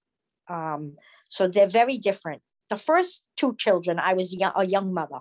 And then the 2 youngest, I'm an older mother. So I kind of started over again, and it's a whole different, ball game, because it's a whole different generation. So, right. I mean, I raised them all the same with the same manners and, respect and all of that good stuff. I raised them all the same, but like I said, they're all different. They're all different people. They're all good kids. I call them kids. They're not kids. They're adults. But they're all different. And the pregnancies for every one of them was different. It's amazing that not one pregnancy is the same. And they're all different kids. They're all good kids, but they're all different. Right. Yeah. Dawn? Well, for both my pregnancies, I was very, very sick. I was sick to the point where I had to be hospitalized with IVs from vomiting so much. But I found with the first one, when I was sick, I could lay down, I could rest, and I didn't have any other children. Then the second one, I could not do that because I had to care for the first one. So I found that a little bit difficult. Also, with the first one, I found like you do more, I'm sure Deb can say that too. You do more like of the milestone things with the first one, like their first you do everything first for the first one, like because you're a first-time mom. So you're going to do everything possible with that first one. Where the second one, you're a little more laid back. Not that you neglect the second one. Like Deb said, you care for, you're equally loved, both of them. But it's just like in the first one, you have more time to do things with that first one. Where the second one, you don't. I found that a little bit different. And my children are 5 years apart because the first one did not sleep. I was all done. I wasn't having anymore. So, I actually got tested for mono, and they said, congrats, you are pregnant. So that was with my second one. So, wow. And she was a totally different baby. 4 weeks old, she slept all night. And she was just so different in the sleeping wise. But they were 5 years different. So of course there was a lot of jealousy there. My oldest was very jealous. There was a point when they were like 5 and 10. She wouldn't even want to sit next to her sister or drink from the same cup as her sister, or don't even look at me. It was like, I was like getting worried, like, oh my God, what the heck did I do? If I spaced them too much, what did I do? But now, like Debbie said, it all works out, and they're like the best of friends. They are always together. They are so close. So it does work out in the end, but you do go through those things in between of what to expect. Did you do the right thing? Did you not do the right thing? Is it should you have had them closer? Should you have, why do they feel like that? It's just all kinds of questions that you ask, and you kind of put a little bit of guilt on yourself because you're wondering what you did wrong. But then in the end, it does work out. It's just, that's just how things are when you have the different years apart from them, each other. I mean, the 5 years is a long time. It's interesting because I always wondered if they're the same gender, if that makes the jealousy worse. Because, say it's a little girl, she might think, Right. competition with another. But it sounds like Debbie had a jealousy issue with Kayla and Chris too, and they're different genders. Yeah. So I don't think that really matters. No, I don't know. No, I think it's just because they're because it's like someone is in their territory now. Right. They've been like my daughter was the baby for 5 years. All of a sudden, someone's coming into the picture, and she's getting some attention too. And I don't like that. That's what I think it is. Until they understand, and like Debbie was saying, you have to get them involved. You let them help you, and as time goes on, things work out. But it is it's hard being a mom and seeing that happen between your children because you're trying your best, and it's just, but it's obviously it's a normal thing because other people go through it too. So. Right. And you had the 5-year difference. Debbie had the 3-year difference. So I don't Right. think it really makes unless they're like babies together, close together. I don't think it makes too much of a difference. There's always probably going to be some hint of jealousy there. Right. If they're aware, if they're old enough to know what's going on a little bit. Yeah, definitely. Did you guys find, so I'm not a mother yet, but I know I don't want to say compare animals to babies, but I know everyone out there knows I love my guinea pigs. When I had my first guinea pig, I was so scared of everything he did. Something seemed wrong. I was rushing him to the vet. Whereas the second one, I'm like you said, I'm a lot more laid back, but it's because I know a lot more and I've had the experience. Do you find that's the same with your kids? Or do you think you can also be laid back, not be so scared of everything because of the first one? That's exactly what it is.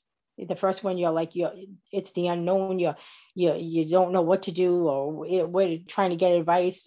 But the second one, you're like, you know it all. You're all set. So yeah, it's definitely that way. Yeah. It's all about the experience. Just like anything, just like with a job, the more experience you have and the more you know what to do. It's the same thing with kids. Your first one, it's you learn as you go, really. But the first one, it's like Dawn says, you want to do everything, top notch. You want to, you do everything by the book. You buy the best diapers, and then when you get the second child or any more after that, you get the cheaper diapers. I mean, I'm just using that for an example, you don't really need, what's the difference? Unless the baby's, it's like you take a bath later, but that's just how it is, and it's the same way with the ages of the children, because, I have 4 children, and the first one, she complains even to this day that the last one, the baby, oh, you didn't let me do that when I was young, when I was her age. And it's yeah. Well, I'm older now and I'm more lenient because I'm tired. I'm tired. As the youngest in our family, I can understand that. I've been told that. Yes, exactly. And it's like that, and this, it was the same thing with Ma. Like you said, with Ma, it was I'm sure it was the same way with her, with me. I was the one that had everything, because I was the only child, so you only have that one child. And then when you start sharing siblings, and now it's hey, what about me?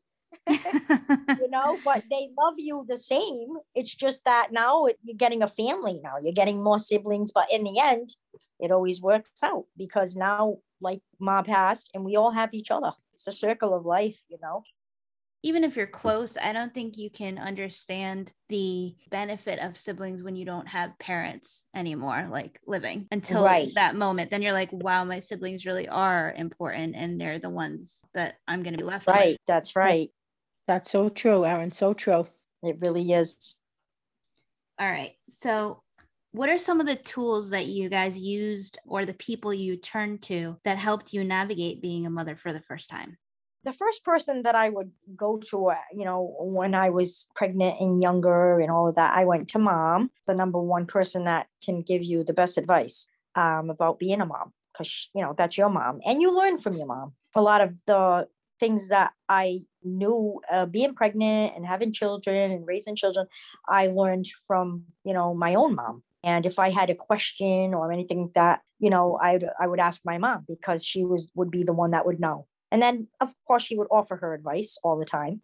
She'd offer her ideas and her advice all the time. Well, this and that, and the baby's not feeling well, and then your mom will tell you, take the temperature, or maybe trials should be seen. I mean, you go to your mom until you get some experience, and it's not, you start to learn on your own, but you always go to your mom first. That's the first person that you would ask for advice. Or Yes, the first person that I went to was my mom. I actually stood with mom 2 weeks after I had Courtney, my firstborn. I stood with my mom for 2 weeks because we were adding on to our apartment a room for Courtney, because when I got married, I only had one bedroom. So they were putting a second bedroom on. So for 2 weeks, we stood with mom, and it was actually very good for me, because you're nervous, you don't know what to expect. And she actually helped me, in the middle of the night, get up, how to make the formula, to put the bottles together. Like, she kind of helped me for 2 weeks. I was with her, and it helped me a lot. And then and I also had some friends that were moms too. So I also reached out to them at some points too, when when we got together and we did things together with our children. So that's that's who I used for advice and help. Okay. All right. So now I'm going to turn the conversation toward your romantic relationships. Were your relationships with your spouses affected when you became a mom for the first time? How did it change? Did you guys become closer? Were there more difficult moments? All of that. In my case, I was married, and I did notice a change in my marriage in the beginning with the first child, the first pregnancy, and then the first child. Not the pregnancy, but after the baby was born, I just totally was, spent so much time with the baby. So I feel like, my husband felt left out sometimes. A lot of my friends used to tell me that was, and my mom used to tell me that was normal. And she used to tell me, my mom used to tell me too, she said, you got to give your husband some attention, because believe it or not, they really, even though it's their child, they can get very, it's not really a jealousy thing, but it's like a left out feeling. They feel like, oh, all you think about and care about is that baby. Well, what about me? Did you forget about me? I think that's just a natural thing, though. I think because, they always say the bond between the mother and the child, and, you Absolutely. carry the child. So, but I think that's Right. an important point to bring up. I'm glad you brought that up, because I don't think enough people talk about that, because it's sort of like a taboo thing. Like, they just want to be like, oh, we welcomed our first baby and everything's great. So I think that is important to bring that up, that it can be normal for, the husband to feel that way. Well, this is the thing, and I heard this before, or I might have even read it. There's a difference between a mom and a dad. And it's not that the dads don't love the child as much as the mom. It's just that it takes the dad more time, because what happens with the dad is, when the mom is pregnant, the mom is already in love with the baby when the child is inside of the mom's belly, inside the womb. So the mom is falling in love with this baby before this baby's even born. This is part of her body. This is part of her, and part of her husband, whom she loves. And then when a baby's born, the mom is already has a bond with this baby. What happens with a dad is, a dad has to fall in love with this child. Once this child is born, the dad has to fall in love with this child. And they do fall in love with their baby, but it's not the same. It ends up the same. They love the baby just as much as the mom, but it's just that it takes the dad a little while, because the dads, like I said, the dads are feeling left out and this and that.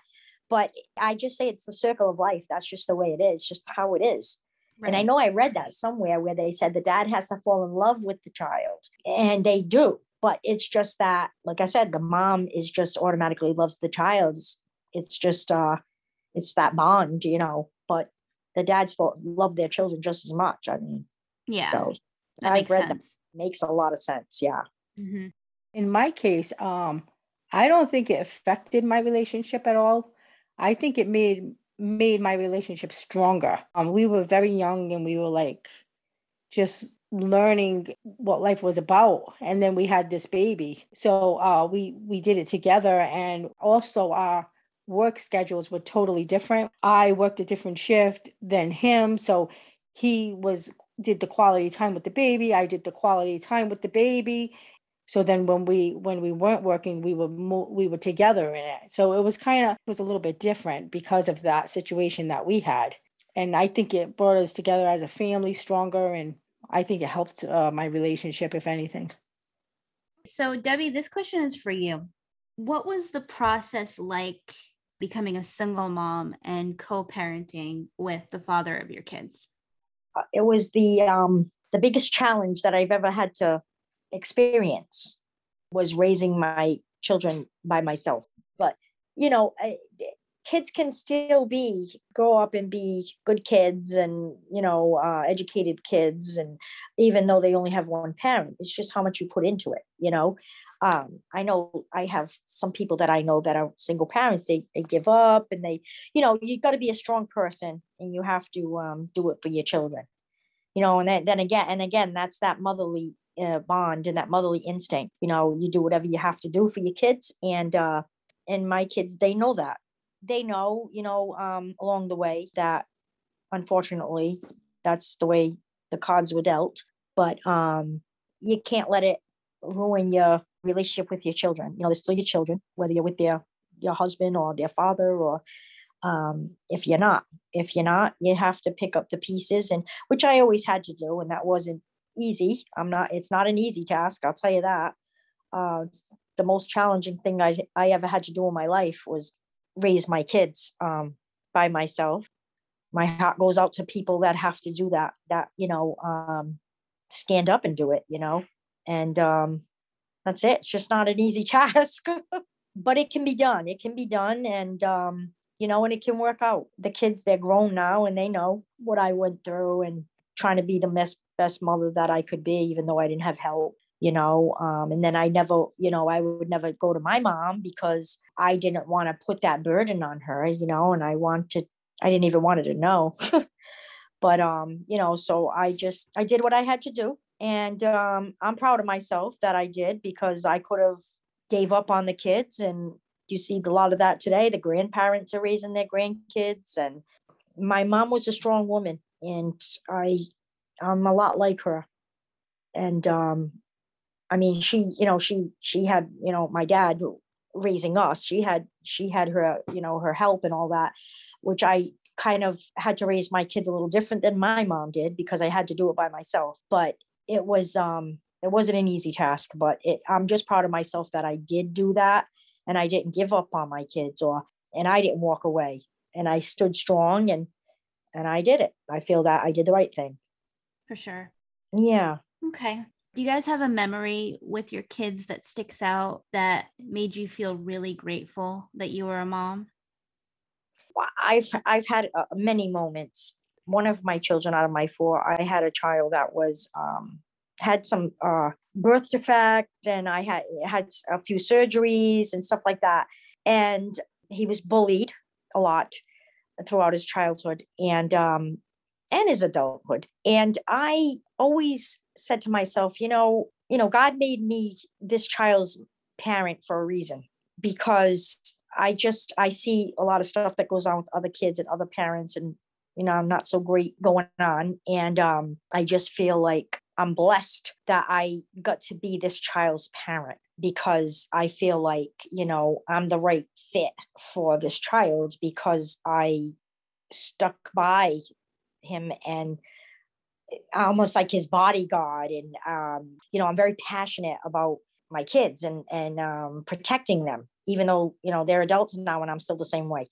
But I just feel like, because I look at my child that has these learning things going on, disabilities and stuff, and I look at her and I say, if this child had a different parent, I wonder how this would go. And then I say, I'm so thrilled and happy that it's me, because I can protect this child the best of my ability, make sure this child grows up and protected and good, because I see these other kids that go through things with like being in foster homes and parents giving up on them and they can't handle it, or, and let me tell you, it hasn't been an easy task for that either.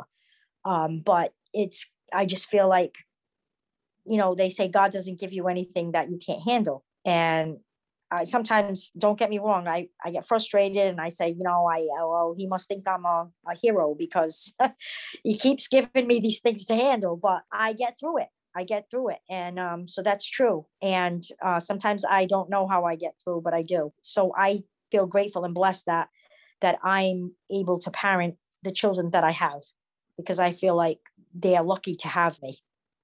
I really do. I feel like they're lucky to have me because I know that I'm only here to help, to protect them and help them. I don't know if that makes any sense, but No, it does. It does. Yeah. I'm just like feeling like so have to feel like I'm blessed, and I'm blessed to have all of my children. I am here to fulfill their needs. And I'm a parent. I'm the mom, and that's what I'm here for. I'm here to be a mom. They say that moms are here because God can't be everywhere. So that's why there's moms. Good saying. Yeah. Well, thank you for that. You're welcome. All right, Dawn, is there a memory that sticks out for you? There's a couple here that you're probably going to laugh at, but my daughters, they actually made me very proud because there's two things. One was both my daughters ran a 5K race with me. They knew that I liked to work out and run, and they both did it with me. And it was like, we have a picture together. It was an amazing feeling having your daughters run with you and everybody cheering you on. And it's just a great memory that I'll hold close to my heart forever. And another one is, we all know that I like Michael Jackson. So they surprised me with see a tribute of Michael Jackson. And it was another memory that I will never, ever forget. So those two things made me proud to be their mom, and memories that they made for me. And I appreciate that very much. So nice. Yeah, that's the memories I hold close to my heart that I love. Do you have a favorite Michael Jackson song? Actually, I love all Michael Jackson songs. So and when you played one for me, Erin, the one You Are Not Alone, it kind of is one of my favorites. Yeah, that's a nice song. Yeah, it's a very nice song. So what is it like having adult children compared to when they were little? I enjoy it because I do a lot with them. They always want to be with me. We're mother and daughters, but we're friends. We go out and do a lot of things together as adults. Now that they're adults, we can do a lot of things. I think it's a good thing. I do miss them when they moved out of the house, when they became adults and married. But now that they have, families, and I enjoy them as adults because we can do more together. Yeah, like Dawn says, I enjoy them being grown because, being adults, because, we can do things together. Me and my daughter, we go shopping together. It's kind of like Dawn said, like a friend, it's a friend, but I don't cross those parent boundaries either. Like my daughter, sometimes she'll test me or whatever, and I'll be like, I'm still your mother. She'll be like, I'm 22 years old. You can't tell us. It doesn't matter. I don't care how big you get. I'll stand up on a chair. I don't care how big you get, how old you get. I'm still your mom. But yeah, I do enjoy that. The part of, like you have somebody to talk to. You can go out, if I want to go do something, we do it together. They enjoy my time more as adults. The growing up years are tough, especially like the teenage years, and you go through all that. So when they become adults, it does get better. It does get easier. They understand more when they're adults. Like Dawn said, you enjoy they have children and they have their families, you enjoy that added on, additions. It's good, makes your family bigger, and you have your grandchildren, and yeah, you can do a lot more things when they're adults. And you still worry about them even though they're adults. You still worry, when they're in cars, or they just getting their license, and you're like, oh, be careful. And but it is I think it's a lot easier, and you always have them if you need help with something. Okay. So for those listeners who don't know, I'm the youngest of 6. So I know what that process was like for me. But I wanted to ask you guys, it's interesting because Debbie's oldest daughter is actually older than me. She's like a year older than me. So my niece is older than me. And then Dawn's oldest daughter is only like 8 months younger than me. And I grew up with her more like a cousin dynamic there. So many people mistook us for cousins. And it was like, no, I'm, our aunt. She's my niece. What was that like for you guys? Because I'm watching Corinne. She's all grown up. And I remember when she was a baby and I'm thinking, oh my God, that must be like that for Debbie and Dawn and, the oldest. You guys remember when I was born, and that's so crazy to me. So what is it like for you guys to have me as a sibling, like as far as the age goes, because I'm so much younger than you guys. You guys were already married and out of the house by the time I was born. So like Debbie already had her first daughter, and Dawn actually was pregnant with our mom at the same time for some months with her first daughter when my mom was pregnant with me. So what has that been like for you? Is it weird? Wondering what your perspective is. I used to brag. I used to brag, I used to tell people, geez, I used to say, I have a baby sister that is younger than my daughter. And people used to say, what? Say that again? And I'd say, my sister is my daughter's aunt. Just to like put it into perspective too, Debbie's the oldest. So when you were born, mom was 16. When I was born, I'm the youngest, she was 37. So right. And that's the thing. When I got pregnant for my first child, me and mom looked like sisters. Everywhere we went, and of course, Ma loved it.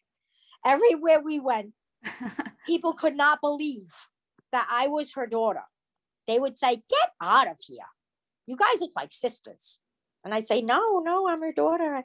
No, and I was 18 and people just thought we were sisters because, of course, Ma was only 16 years older than me. And Ma always looked young, all the way up to 74. She still didn't look 74. But when you were born, yeah, it was kind of cool. I thought it was kind of cool. It really was. But the only thing that, like you said, I was out of the house. I was already married and already had a child, like already had a baby. And that was the only thing that I didn't like about it was I didn't get to really like live with you and grow with you like I did with the other kids. Right. We all grew up together, but I didn't get to grow up with you, because it was just impossible. So it was kind of crazy, but, and I'll tell you, and like I say again, the circle of life, here I am. I ended up having a baby when I was 36. Mom was 37, I believe, when she had you. Yeah. And then I was 36 when I had Autumn. So it was like basically the same thing. My oldest was, I think my daughter was 18 maybe, or 16, maybe it was 16. I don't know when Autumn was born. So they're far apart. Me and you, I think it's 21 years apart. Yeah. But yeah, it was, I think it was kind of cool.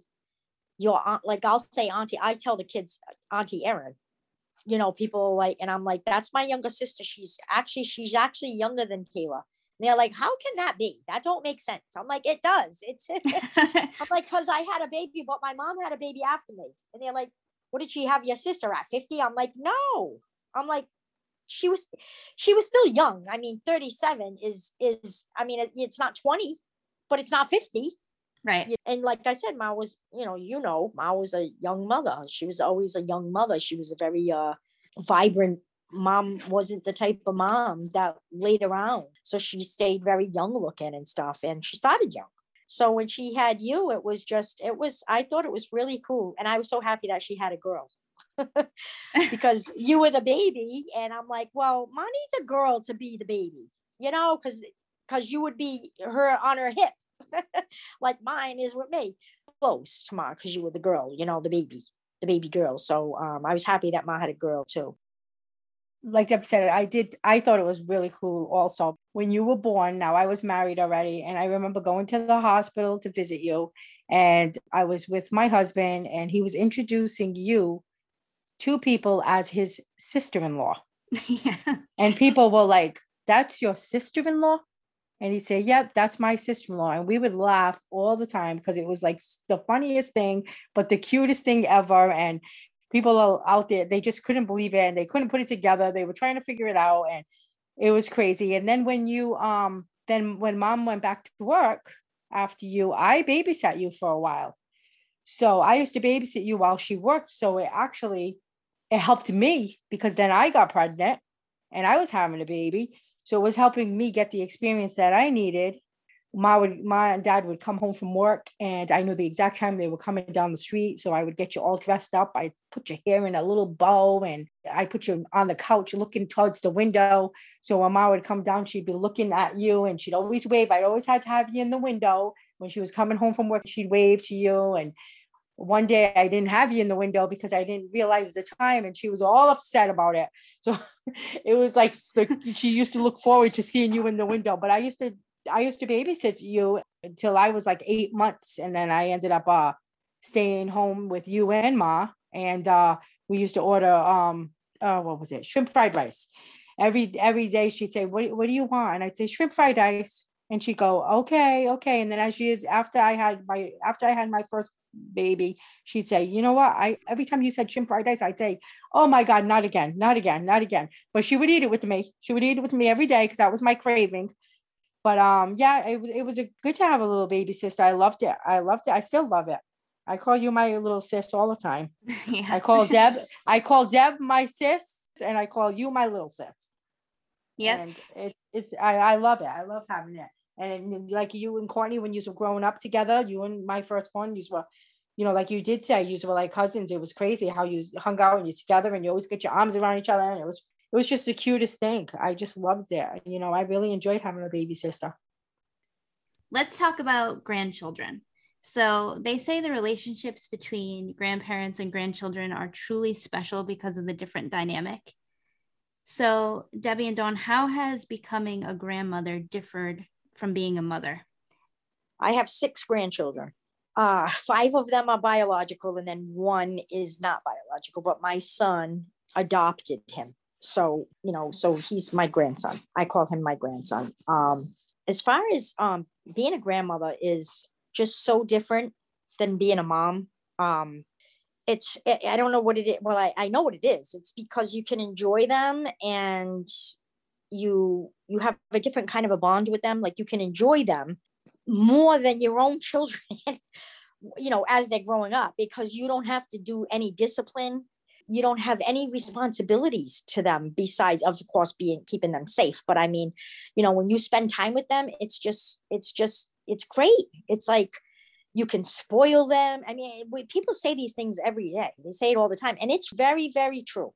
And it's like when you see your grandchild and you see how happy they are to see you, it's just it's a feeling it's just so different. And I'm not saying that, you love your grandchildren more than your kids. You love them all the same. But it's just your grandchildren. I don't know what it is. It's so special. It's just such a different kind of feeling and bond and love. It's like, I don't know, you just feel so proud of them and you make such a big deal out of, like, my youngest grandchild is 3. And of course, like I said about the circle of life, my oldest daughter she had him at 36 or 37 maybe.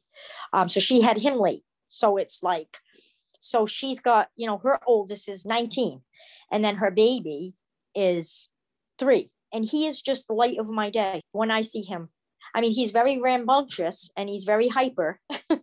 When I see him, I just feel like, oh my God, I'm so proud of him. And oh my God, he's so smart. And every little thing that my grandson does, the baby, is like, it's a big deal. Even the older ones. I don't know if it's because it's an extension of down the line. It's my grandmother, then my mom, then me, then my daughter, then now the grandchild.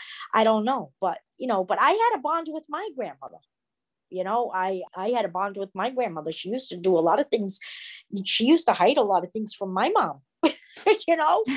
Not hurtful, bad things, but I mean, if my mom said, oh, no more candy for the night, or, no more snacks for the night, and my grandmother would sneak me snacks. It was just, it's very different, and I do the same thing. I hear things from people all the time, but you don't know until you experience it. Just like mom's death, like before mom passed, I heard So lots of people that I know lost their moms, and I'm like, and they're like, there's nothing like it. And I'm like, yeah, I know it's probably tough. I know.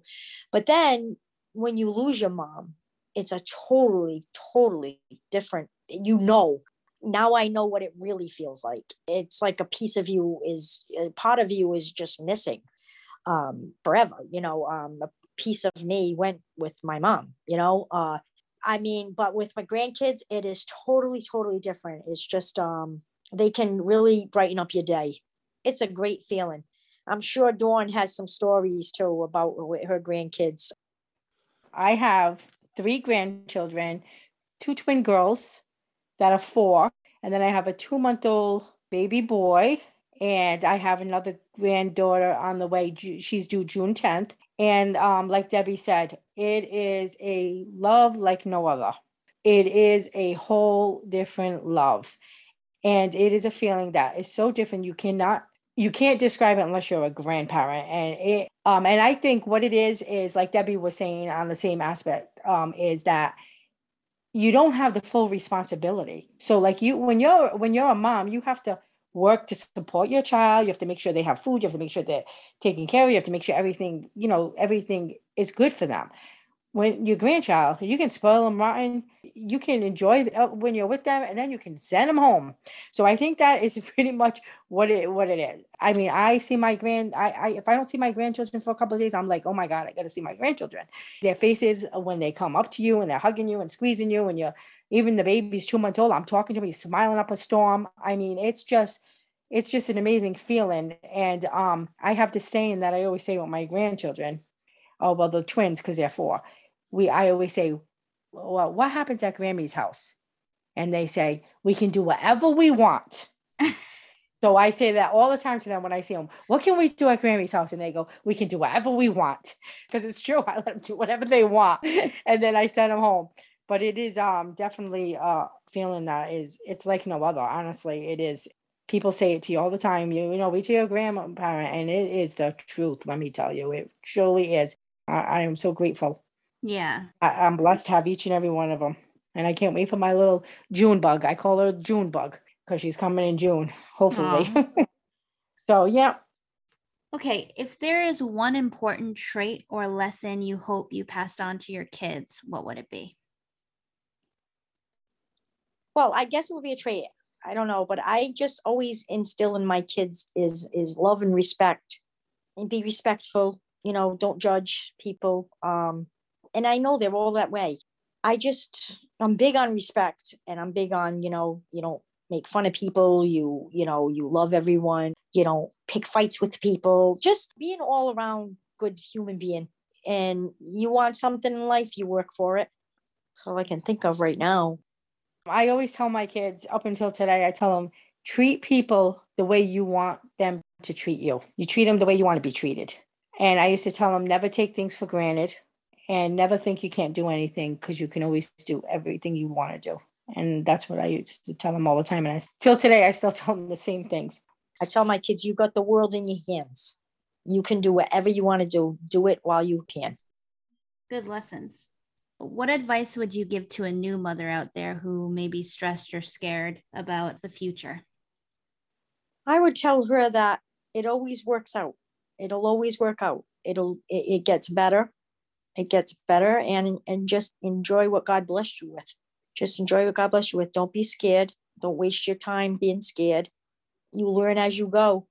Life is a learning lesson. I would tell new moms, like, never compare your children with others, because all children are different. And don't be afraid to ask questions or ask for help, if needed. And sleep when they sleep, so you can get some rest.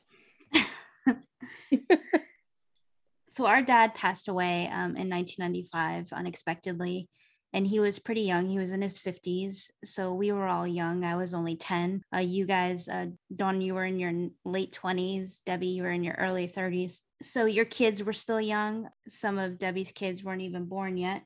So what are some ways that you guys have taught your kids about Dad and have kept his memory alive? I know, Dawn, your kids remember him. They were still young when he died, but they did get to experience a little bit of life with him.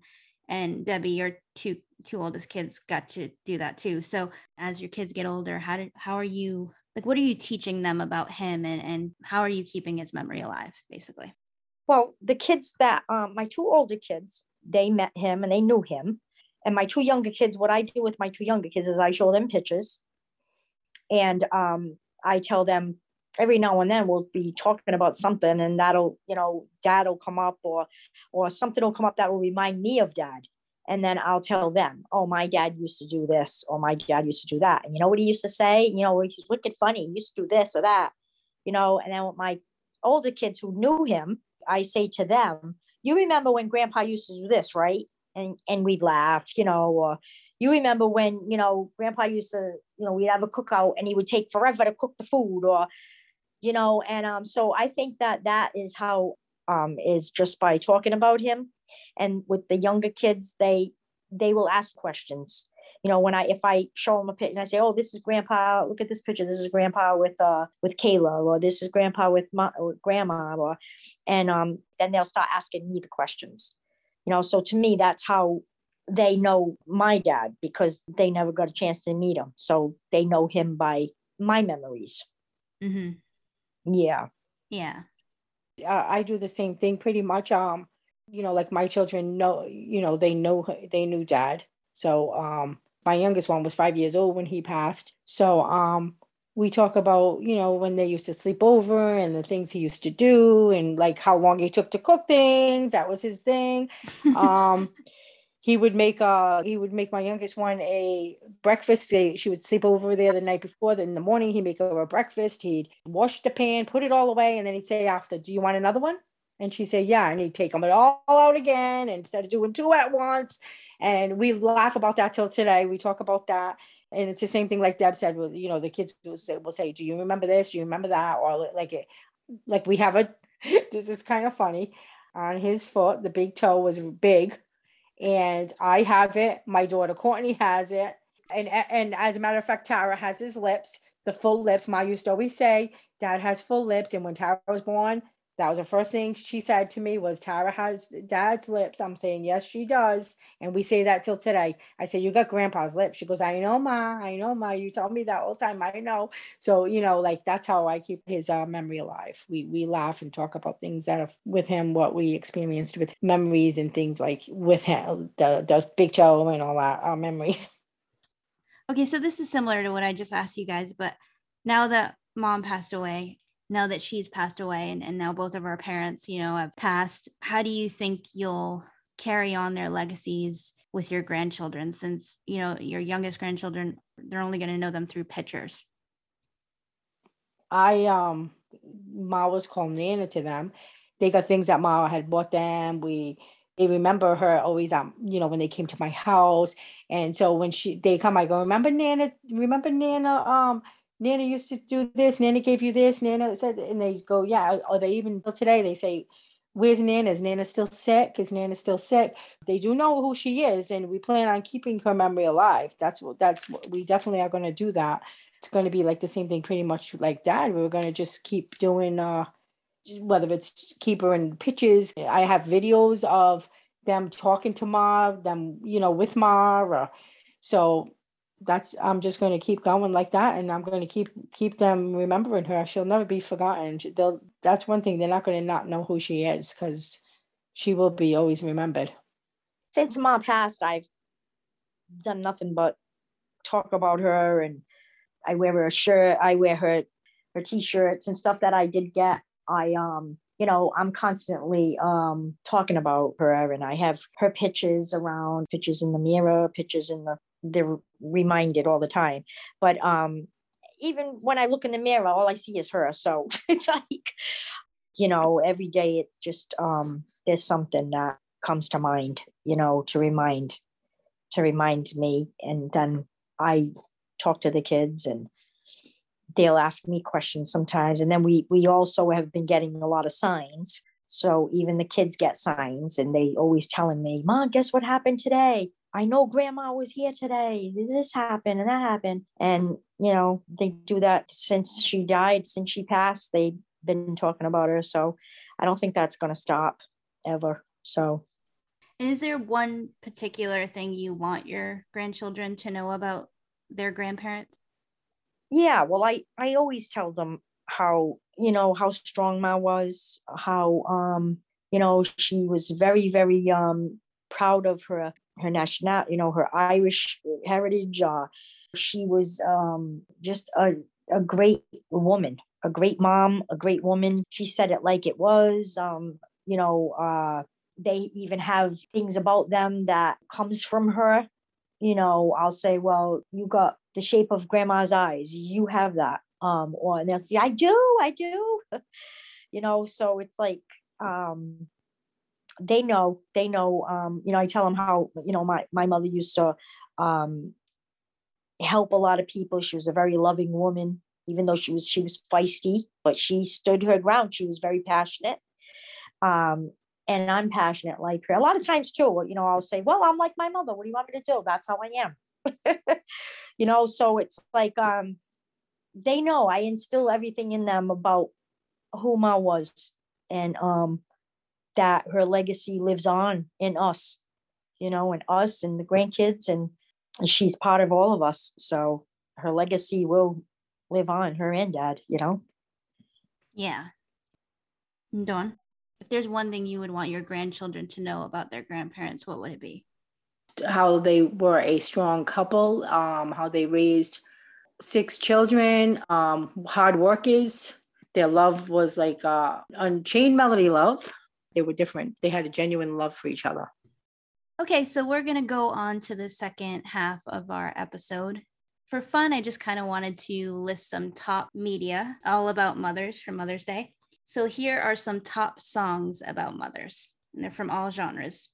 The Mother by Brandi Carlile, My Mother and I by Lucy Dacus, Two of Us by Louis Tomlinson, Coat of Many Colors by Dolly Parton, A Song for Mama by Boyz II Men, Dear Mama by Tupac, The Best Day by Taylor Swift, The Wish by Bruce Springsteen, Sadie by The Spinners, Julia by The Beatles, Mama by Spice Girls, Hey Mama by Kanye West, Mama Liked the Roses by Elvis Presley, Hand That Rocks the Cradle by Glenn Campbell and Steve Weriner, Mom by Meghan Trainor and Kelly Trainor, Mother by Ashanti, The Perfect Fan by Backstreet Boys, Mother Like Mine by the band Perry, Mama Said by the Shirelles, Dance by Nas, Thank You Mom by Good Charlotte, Mother's Intuition by Carly Simon, and Mama by Connie Francis.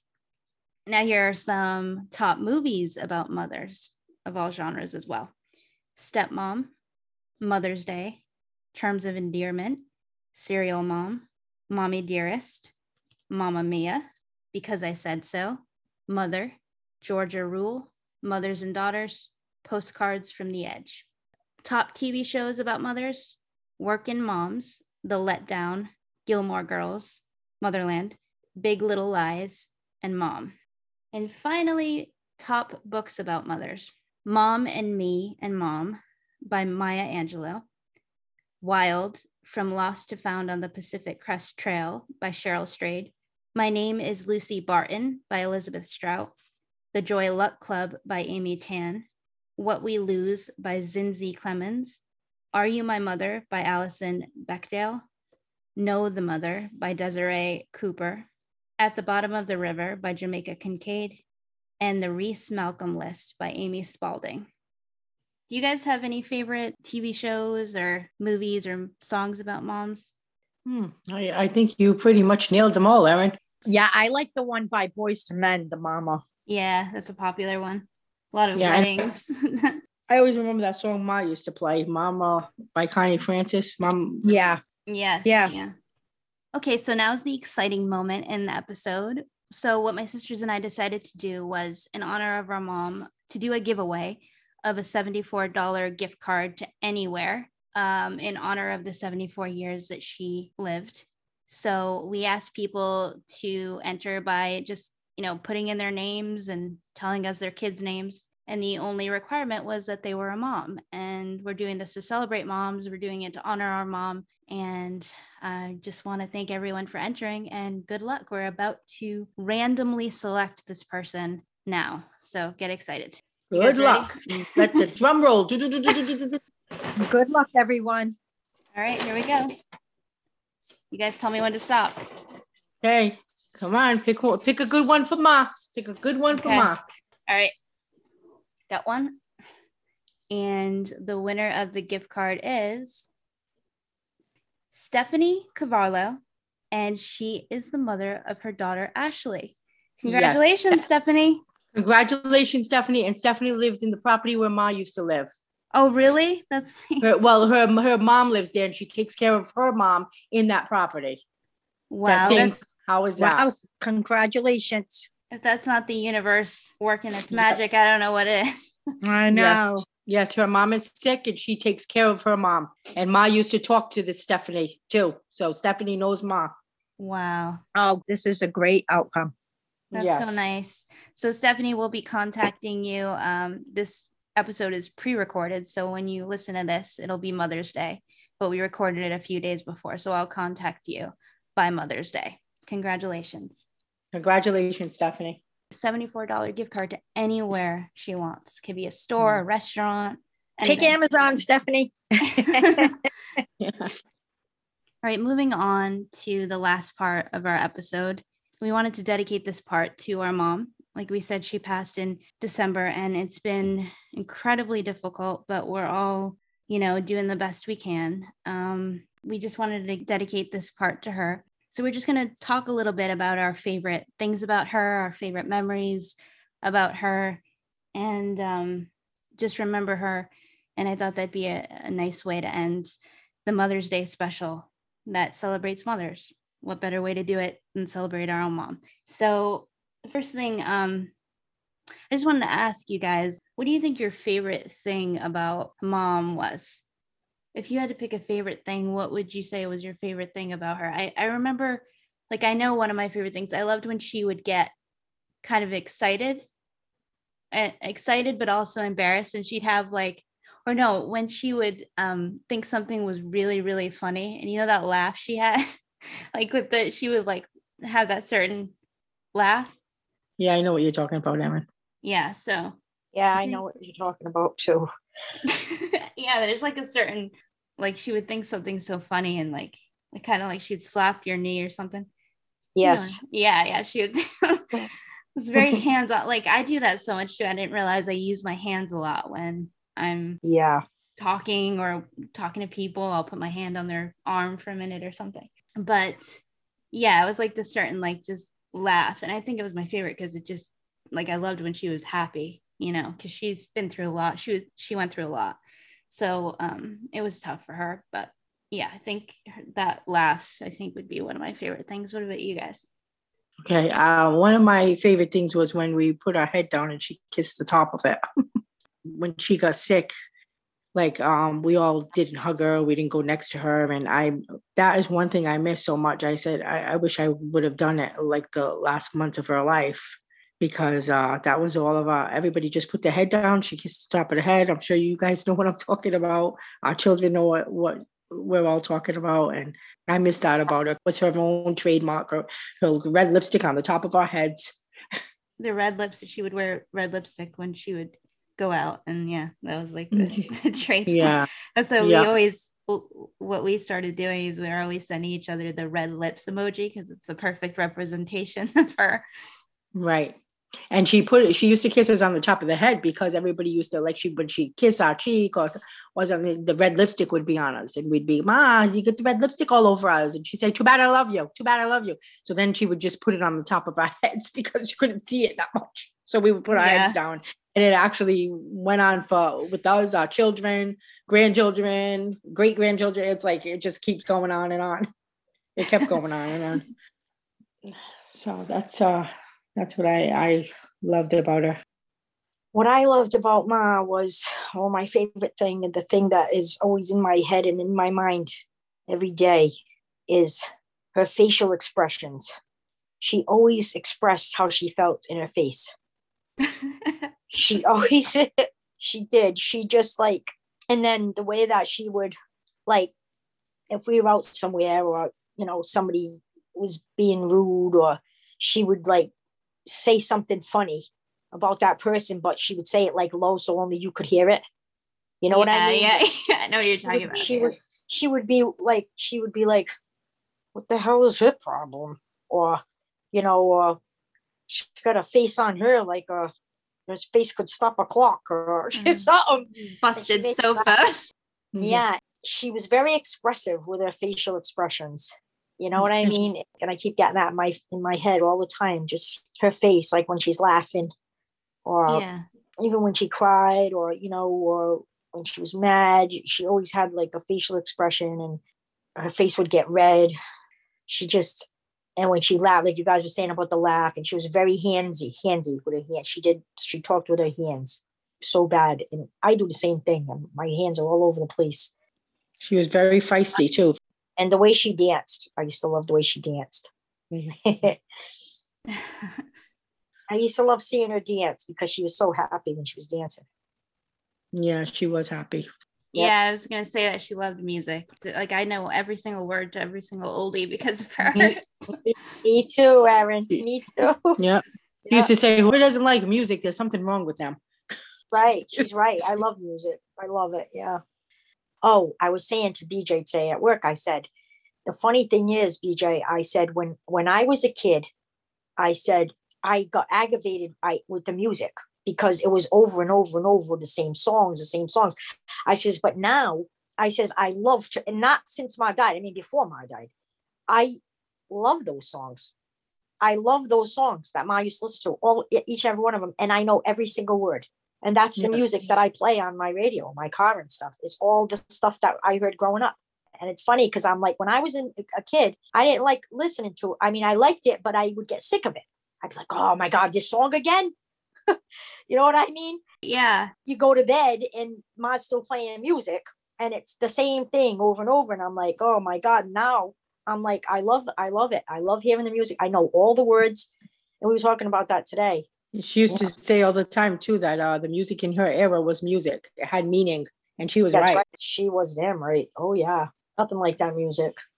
Yeah, the facial expressions. I was gonna say, I know what you're talking about there, and I'm like that too. I cannot hide how I feel. Like people know it. It's just I can't do it. We have pictures of Ma with those facial expressions. Remember, we were going through some of her stuff and those pictures came up and we were like, oh my God, she's telling us, having fun going through my things. But it's true. It's my saying too. It's like if my face is not, I mean, if my words are not saying it, my face is saying it. All right. What's something that she taught you that you hold close and you feel you'll keep with you forever? I think for me, I just admired the way she was, like you said, she was very strong. Like, even though she told it like it is, not everybody got along with her because of that. And not many people understood her perspective because of what she went through and what she basically learned in her life. I think she still was just very strong. She never gave up, ever. I mean, she lost so many people in her life. She brought up 6 kids. She lost a baby that like hours after she was born. Not many people know that, that we would have had another sister. We did have another sister, but she died when she was, a few hours old. So she had to go through that. Even now, like now that she and Dad have passed away, I'm thinking to myself, this is crazy. And she had that as well at a pretty young age, but she also lost a baby. She lost one of her closest siblings very young. She lost her, just friends. It's crazy. And she really was strong. And even though she dealt with depression a lot, when she was dealt something, I think especially when she got sick, she was not letting that do anything. She, keeping her down. She even said to me, I have cancer, so what? Like, and I said, oh my gosh, but she was determined to do the best she could. And I think she did. I mean, it's just, I think just her strength is she taught me how to be a strong woman. Yes. And I'm with you on that, Erin. I feel the same way. And I feel like, they say like, what you go through in life just makes you stronger. And Ma, went through a lot. She went through a lot in her life. all the way from her childhood up, and she still never gave up. I mean, I don't remember ever in my whole life, and I'm older. I'm the oldest. I don't remember ever seeing Ma lay in bed sick or weak, or she's always been strong, and it's hard to believe how strong she was, but she was very strong, and I admire her for that. And I'll never forget that, how strong of a woman she was. And she taught me to be strong. I think that's where I got it from, because I'm strong, and I don't give up. I keep fighting, and I always will, because that's what she showed me. She showed me, you get up, you might, fall down, but you get back up. That's what I do. And that's what she did. Yes, I'm with you guys too. She was an incredible woman. She was an amazing woman, an amazing mom, amazing grandmother, great nana, everything. And she definitely was feisty. She definitely was. She used to say, with everything I've been through, I still have a sense of humor.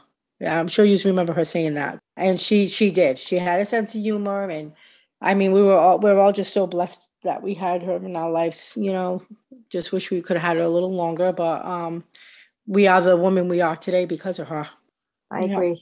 Right. I mean, I think it's important to note that doesn't mean, when you say that, like, it doesn't mean that the person was perfect. There is no such thing as perfect, but it means that she taught us through her strengths and her weaknesses, because because we got to examine how she handled them. But I think above all, she was very strong, and she loved her kids. Yeah, she would do anything for her kids. She was she was everything. She was a hard worker. I mean, she worked, she's come home with her hands bleeding. I'm sure Debbie remembers that from sweatshops. And she just, for her children, her children meant a lot to her. And that is a true mom right there. Right. And I believe that's why she was so strong, was because she had to be strong for her children. I believe that. It's true. She did a lot, including cook. She could definitely cook. So that leads into my next question. What would you say is your favorite recipe that she made? I think for me, I'd have to say the maple chicken that she used to make on Christmas. I actually started making that myself. It's like little chicken wings with maple syrup and soy sauce. She just made it. It was her own recipe. She just made it up one day, and it's delicious. And then also she made up, it's like a macaroni salad with French dressing. That was one of my favorites too. And I loved her shepherd's pie was really good too. Mine was her chicken and rice. And she kind of made that recipe up herself too. And she would make that every single year for my birthday because she knew I loved it. So she said, Dawn, I made you a surprise for your birthday. And she, every year she thought it was a surprise to me, but I knew it was the chicken and rice because she did it every year. So I was up until, the last few years when she got sick. Yeah, she used to make that for me every year.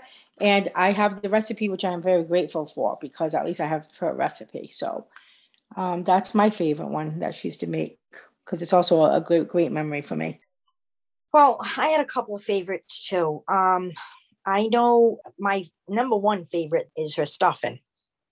Oh, yeah. Oh, yeah. Oh, yeah. The stuffing was my favorite, is my favorite. She was Irish all the way, but, our dad was Portuguese, and she would make, wasn't it a combination of a Portuguese style stuffing? Yes, she used to make a lot of Portuguese style foods for Dad. And she used to laugh because she said, I'm Irish, but I cook Portuguese. And it was delicious. And I used to like the baked beans. And I know she used to make the baked beans, the Portuguese style. She didn't make the sweet baked beans. She made the baked beans. They were spicy with chorizo. And I used to eat those with Dad.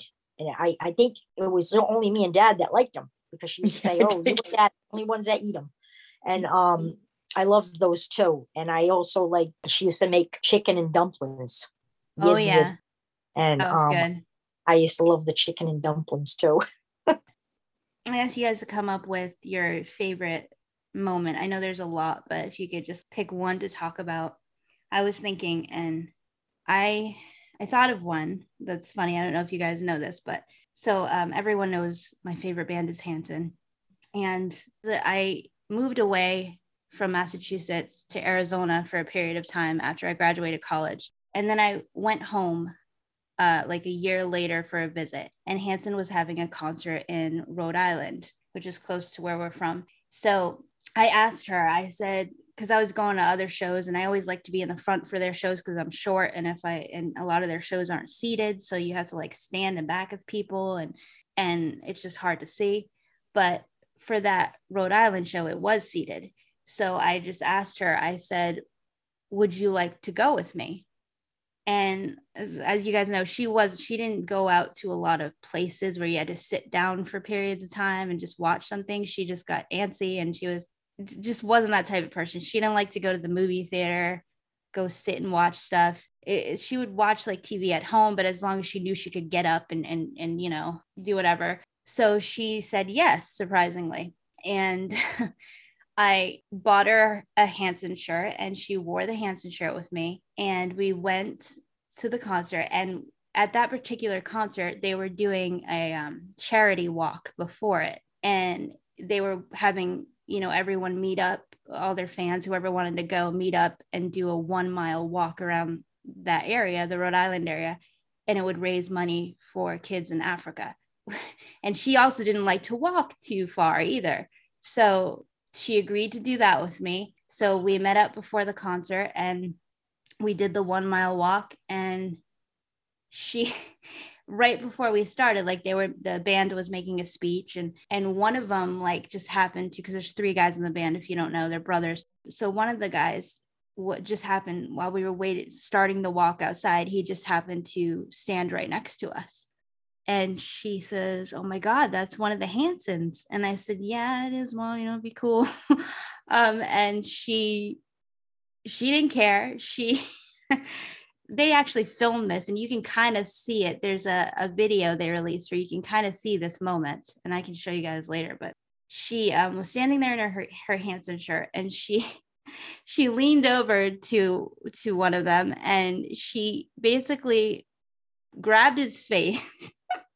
And she, like, not in a forceful way, she just rubbed his face a little bit, and then she rubbed his arm, and he looked at her, and you know, he knows she's older, and you know, she said, oh, you're so handsome. And I just like remember thinking, oh my God, she's embarrassing me, but at the same time it's funny. And I just thought that was so funny, and I just always remember that. And then she did the walk, and what's hilarious is there were quite a few people there, and they always, during every walk, because they do it in every city on their tour at the time, they were doing it in every city, and they have people go to the front of the walk and hold up this sign basically showing, you know, people who would pass by what we were walking for. It would say, oh, we're walking for charity, this is what we're walking for. And they picked Mom and me to hold that sign on that walk out of everybody. So she was holding the sign with me, and she was having a grand old time and laughing and smiling, and she was loving it. And then, yeah, we went to the concert after, and I was having a, you know, singing and everything, and she was just like getting into it. She didn't know any of their songs, but she was still, you know, showing excitement. And I just remember that because that was like a really big deal, because she didn't do that a lot. She didn't go out a lot. And I know she did that just for me. So that was definitely a memory that I feel like I'll cherish forever. And I have a picture with our Hanson shirts on that we took after the show. And I have that video, and it's just, yeah, it's just something that I'll always remember. And I thought was cute. She did enjoy that night because she told me all about it, Erin. Oh, really? Yes, she did. She really had a good time with you. She really did. Yeah, it was funny. What about you guys? What's your favorite moment? I want to say too, only because this one was when me and BJ gave her the trip to Ireland. It was her dream. We all know Ma's dream was to go to Ireland, and she was supposed to fulfill that dream with Dad, and she didn't. So we fulfilled it for her. And the day we gave her that trip, I could not. She was beyond ecstatic. I've never seen Ma so happy in my entire life with her. She was jumping and screaming and, are you kidding me? You're kidding me. You're kidding me. You're kidding me. She kept saying that. And then we took her to Ireland and we had a great time. And she got to kiss her Blarney Stone. That was also one of the things she wanted to do. I don't know if it's 400, 600 steps, but got out of that car and ran up that castle. And you had to turn corners to go up these stairs. And she ran and ran and ran and ran, got to the top, bent backwards. And the guy says, "You're too short to kiss the Blarney Stone." And she said, "I'm too sure. I came all this way. This is my dream. I'm kissing that stone. I don't care what you say." And she pushed herself back and she kissed the Blarney Stone. So she was like all excited about that. So we have pictures of that too. But I do want to just address the one where me and her used to go. We used to, speaking of walks, Erin, we used to walk the boardwalk. And she would call me and say, "We going for a walk?" And it amazed me because she walked that boardwalk with me all the way back and forth, and that's over 3 miles. And she did that walk with me. And then we went and sat for coffee and we talked for hours. And she would tell me the same thing she told me yesterday, but I never said a word to her. I just listened to her. And we would talk and talk and talk, and we'd have our coffee. And I cherished those moments with her because she used to enjoy going for coffee. And with me, I used to go quite a bit, and she used to enjoy it. And I cherish that now today. She loved going out for coffee with you. Yes. So you tell me, I gotta go. I'm on the phone. Like when we were on the phone, I gotta go. Dawn's picking me up for coffee. I gotta go. Yeah. It was funny. We'd have the coffee and just talk for hours and hours. And it was a nice bonding time. And she looked forward to it, and I knew it made her happy. So and I enjoyed it also. So it was nice. Yeah. There was a couple of times that, one is from way back, and then there's one closer, more recent. But I remember going to Kerr Mill with Ma. This was way back. We would love it. And I remember Ma used to love to go, and she was, a lot younger then, but I used to love to go with Ma to those places and spend that time with Ma, because when we would leave the house and it would just be us with Ma. You know what I mean? It wouldn't be like everybody didn't go. It was just like, it would be either me and you, or just me, or just you, or, you know what I mean? It wasn't like the whole family. So it was kind of special times that I would look forward to, like weekends we would go, but that's way back. But then the big one though is when I was pregnant for Autumn. I don't know, we was talking about the birth, what I had to look forward to. So I used to get scared. I mean, even though she was, my fourth kid, it didn't matter. I was still scared because I knew what I had to go through, and it wasn't going to be a picnic. So I started getting nervous and stuff. And then I started asking questions about, when she had her babies, and she used to tell me BJ was her worst birth, that BJ was the smallest baby or something, but BJ was the smallest baby, but she was the worst birth. So I was like, well, gee, I'm like, that didn't make me feel too good. Like they say the first one is the worst. And Ma used to tell me, no, the worst one is not always the first, because that's when she said BJ was her worst. So I don't know how we got to this, but Ma said that she never seen a baby be born. So I said, well, if you want, you can come in the room with me. When I have Autumn, you can come. And she's like, really? I said, yeah. She says, you would let me go in the room with you? I said, yeah, but you got to stay at the top of the bed.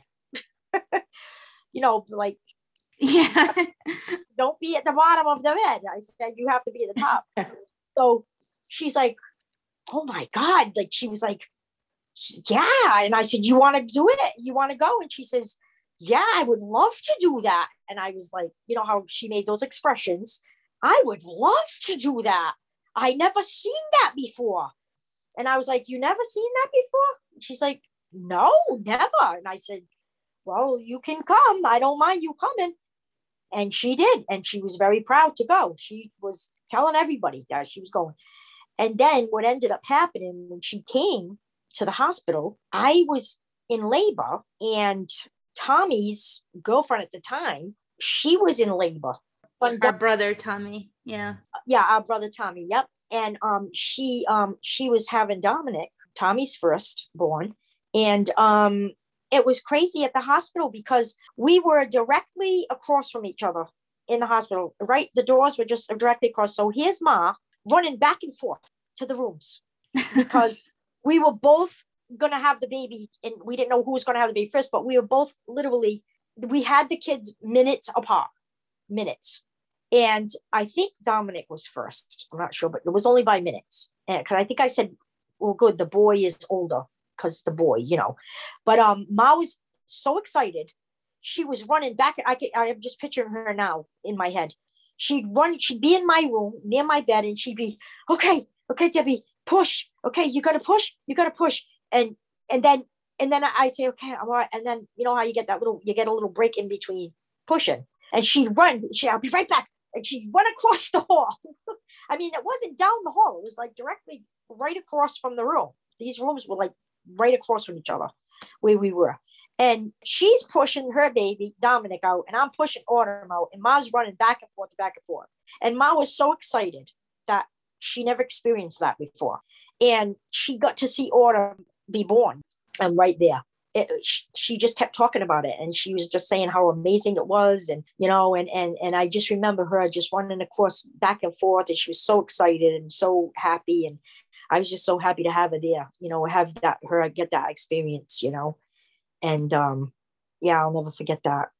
She was very, very excited about that. She says, my Debbie's a trooper.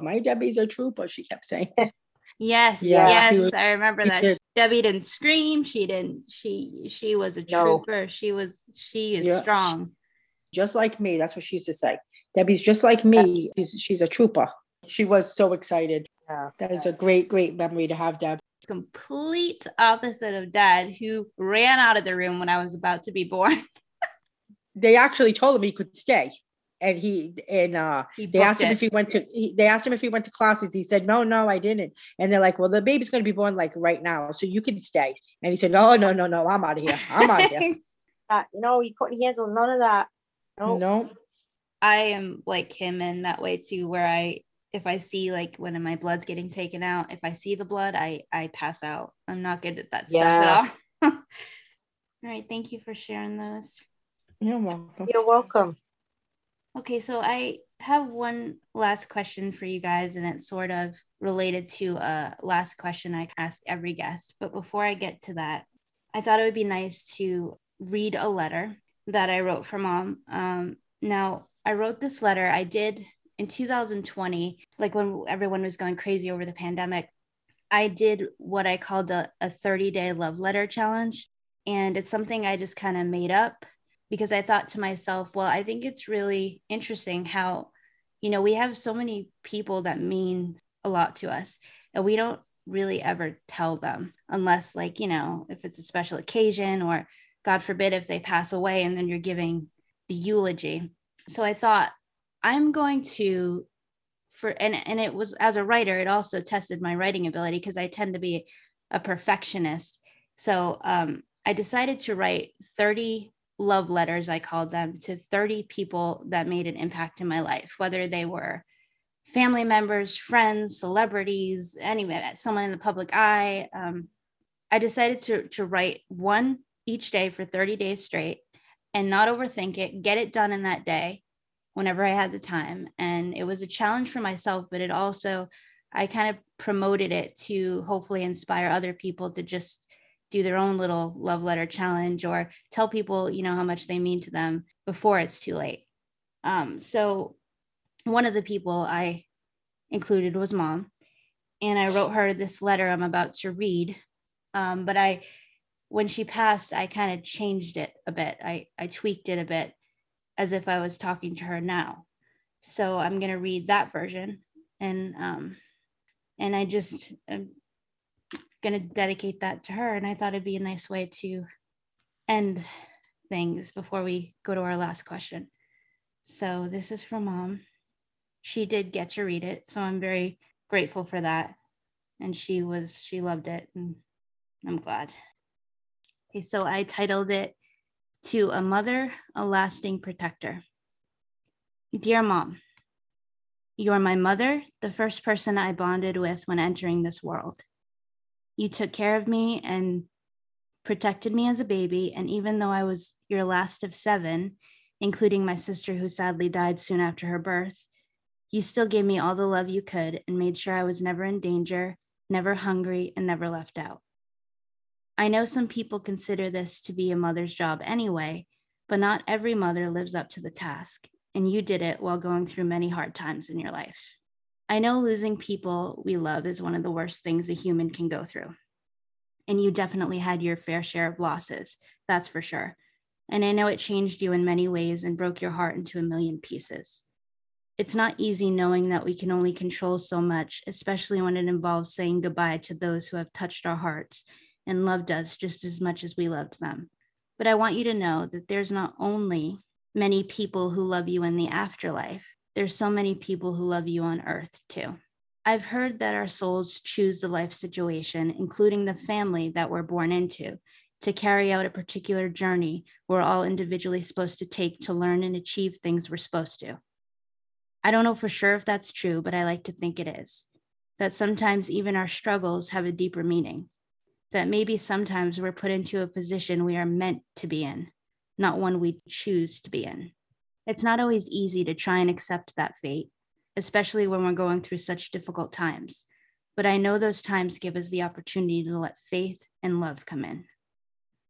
You've been a hardworking mom for as long as I can remember. You always had a job and earned the money you got. Even after Dad passed, you made sure to keep working and not give up, and it was one of the ways your strength showed. Even if you doubted your abilities sometimes, you were very capable of standing on your own, and I know because I've seen you do it. I know you wore your heart on your sleeve most of the time, and you weren't afraid to express your feelings, even if others didn't agree or understand.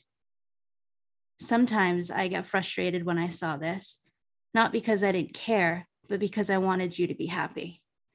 There's nothing I loved more than seeing my mom, the woman who brought me into this world and raised me, being happy and enjoying life.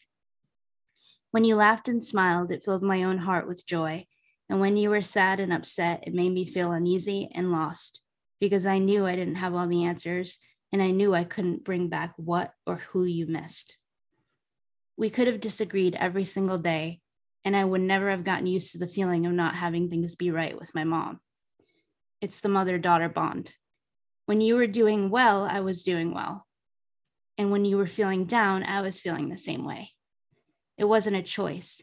It was something that just happened. And I know it's because I'm a part of you and always will be. Some of my favorite times with you are when we were on the phone and we could talk about things that we both agreed on and or could relate to, whether it was something serious or trivial. It could have been a conversation about how I was feeling hurt over someone and you felt something similar, or about a favorite snack food we both loved, or about how we both thought it was so sad that Jennifer Garner and Ben Affleck's marriage didn't last. No matter what it was, we both connected in those moments, and it brings comfort to my heart to know I could share them with you as your daughter. One of the other things I loved was when you told me old stories about before I was born or when I was very little. Things I don't know or don't remember, like the hilarious story about Dad intentionally burning a hole in your hot pants, or when he and BJ and Tommy wrote on a board to announce my birth. It was also so nice to hear about how you and Dad met and how you fell in love. Of course, as your youngest child, it was hard for me to picture you as a young woman sometimes. Haha. So I like to hear about what it was like back then. It was also really nice to hear about some of the most loved members of the family who are no longer with us, like Granny, who I am too young to remember. Although we were having very different life experiences, you already had 6 kids and were married for many years at my age and saw many things differently. I also found that we're a lot alike in many ways too, especially as I'm getting older. I'll look in the mirror and go, oh wow, I look like my mom sometimes. Or I find myself saying a phrase you would often say to someone in conversation, and I'm truly taken aback.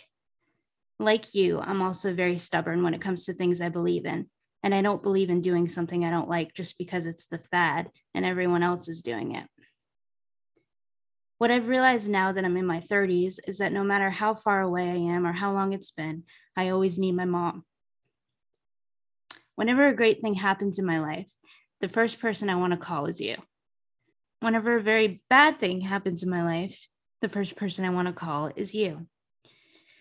Whenever I'm unsure of something and need advice, the first person I want to call is you.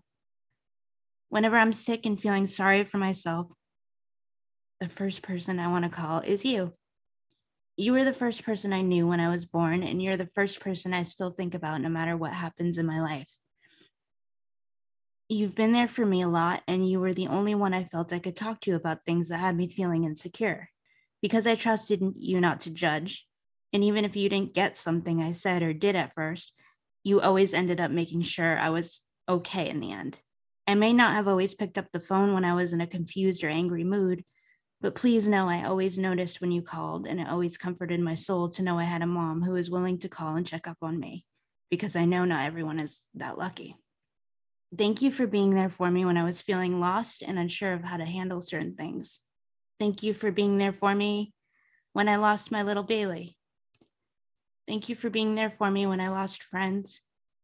I'm grateful for every day that I got to talk to you and knew you were there. I will still talk to you now, even though you're in another dimension, and I know you'll be there. I want you to know that even though you are not physically with us, you're in our hearts every day, and I just know that your spirit is thriving among all the other loved ones that we'll all reunite with again someday. You have a whole army of kids and other loved ones who believe you mattered and still matter and love you with all of their hearts. Being far away from my family has helped me to know, without a doubt, that we are not connected by how close we're standing to each other. We are connected by the love we share in our hearts and our souls.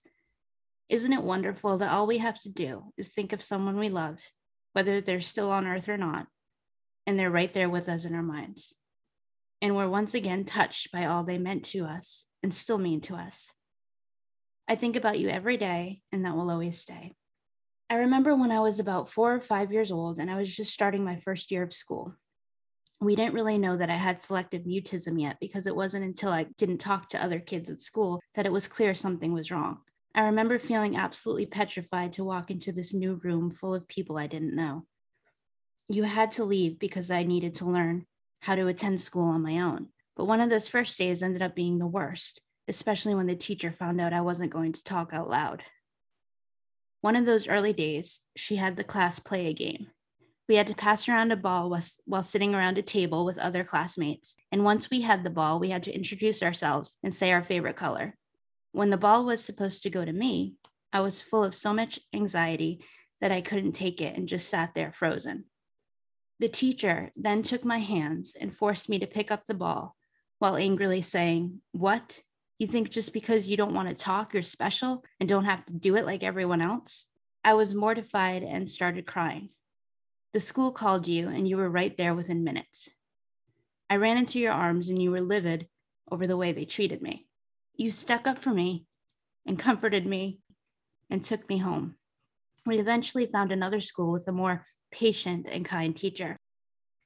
You protected me that day and took me out of a terrible situation, and it's something I'll never forget. I needed my mom more than ever in that moment, and you were there for me.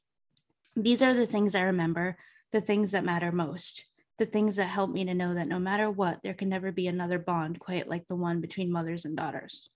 Thank you for comforting me on that day and in the many days since throughout my life. I'll always be that little girl inside, the same one that was in that classroom who needs you and loves you. You're my mother, and you deserve to know just how worthy and beautiful you were and still are inside and out. Please give Dad, little Bailey, and the rest of our loved ones on the other side a big hug and kiss for me. Make sure to look for Elvis too. Maybe he can serenade you in all your heavenly glory. And please know that I will still come to you always when I need comfort and love. I know you'll be listening, and I know you'll be there. I love you always. Your T. Boodle, Erin. That was beautiful, Erin. You got me crying, Erin. Me too. That's... Thank you for listening to that and for getting through it with me. So that leads me into my final question. And I have this final question I ask all my guests that I interview on every episode. And it comes from the social anxiety disorder, selective mutism, that I suffered from as a kid and as a teen. I don't know if people know, but in selective mutism, you have massive anxiety about talking out loud to certain people, especially people you don't know.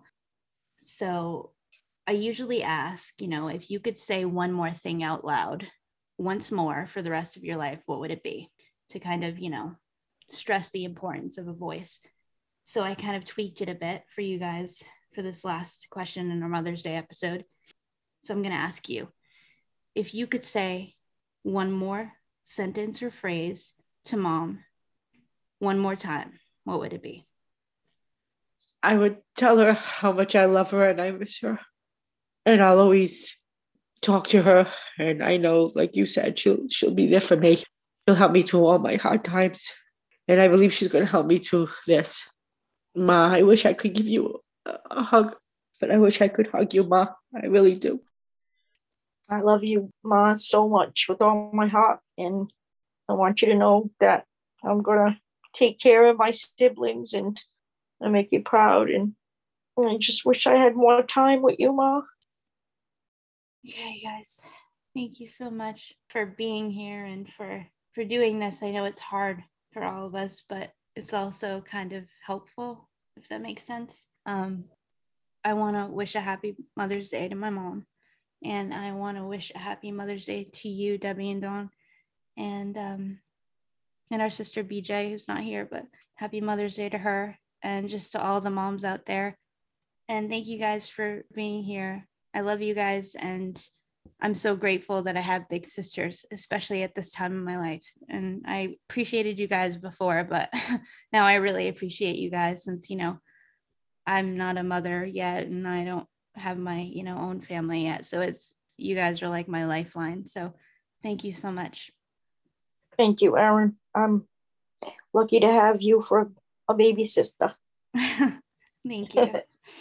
Thank you, Erin. We love you. We love you so much too, and we'll always be here for you.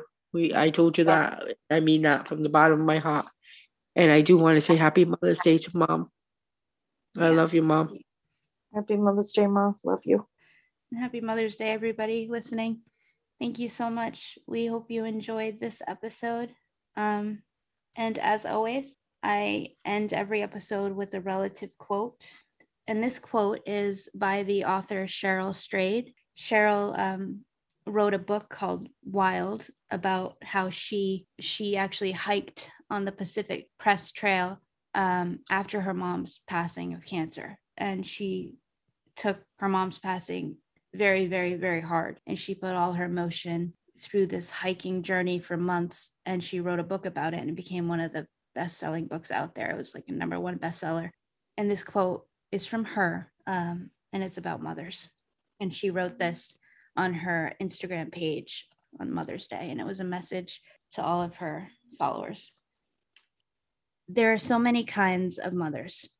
The mothers you cherish and celebrate, the mothers who were never really there, the mothers who broke you, who built you, the mothers who cheered you on, who chipped away at you until you were dust, the mothers who reveled in your astonishing intelligence and grace and power, who saw only their own light, the mothers who died painfully young, the mothers who lived so long you felt yourself disintegrating with them, petal by wilted petal, the mothers who shined, who dimmed, who did their best, who disappointed, who redeemed themselves, who accepted your redemption, who zigged and zagged, the mothers who were a beacon, the mothers you never knew, the mothers who sewed themselves into the quilt you became, the mothers who couldn't bear to tell the truth, the mothers who were brave, the mothers who didn't know who they were without you, who never saw you no matter how wildly you waved, the mothers who grieved you, who believed in you,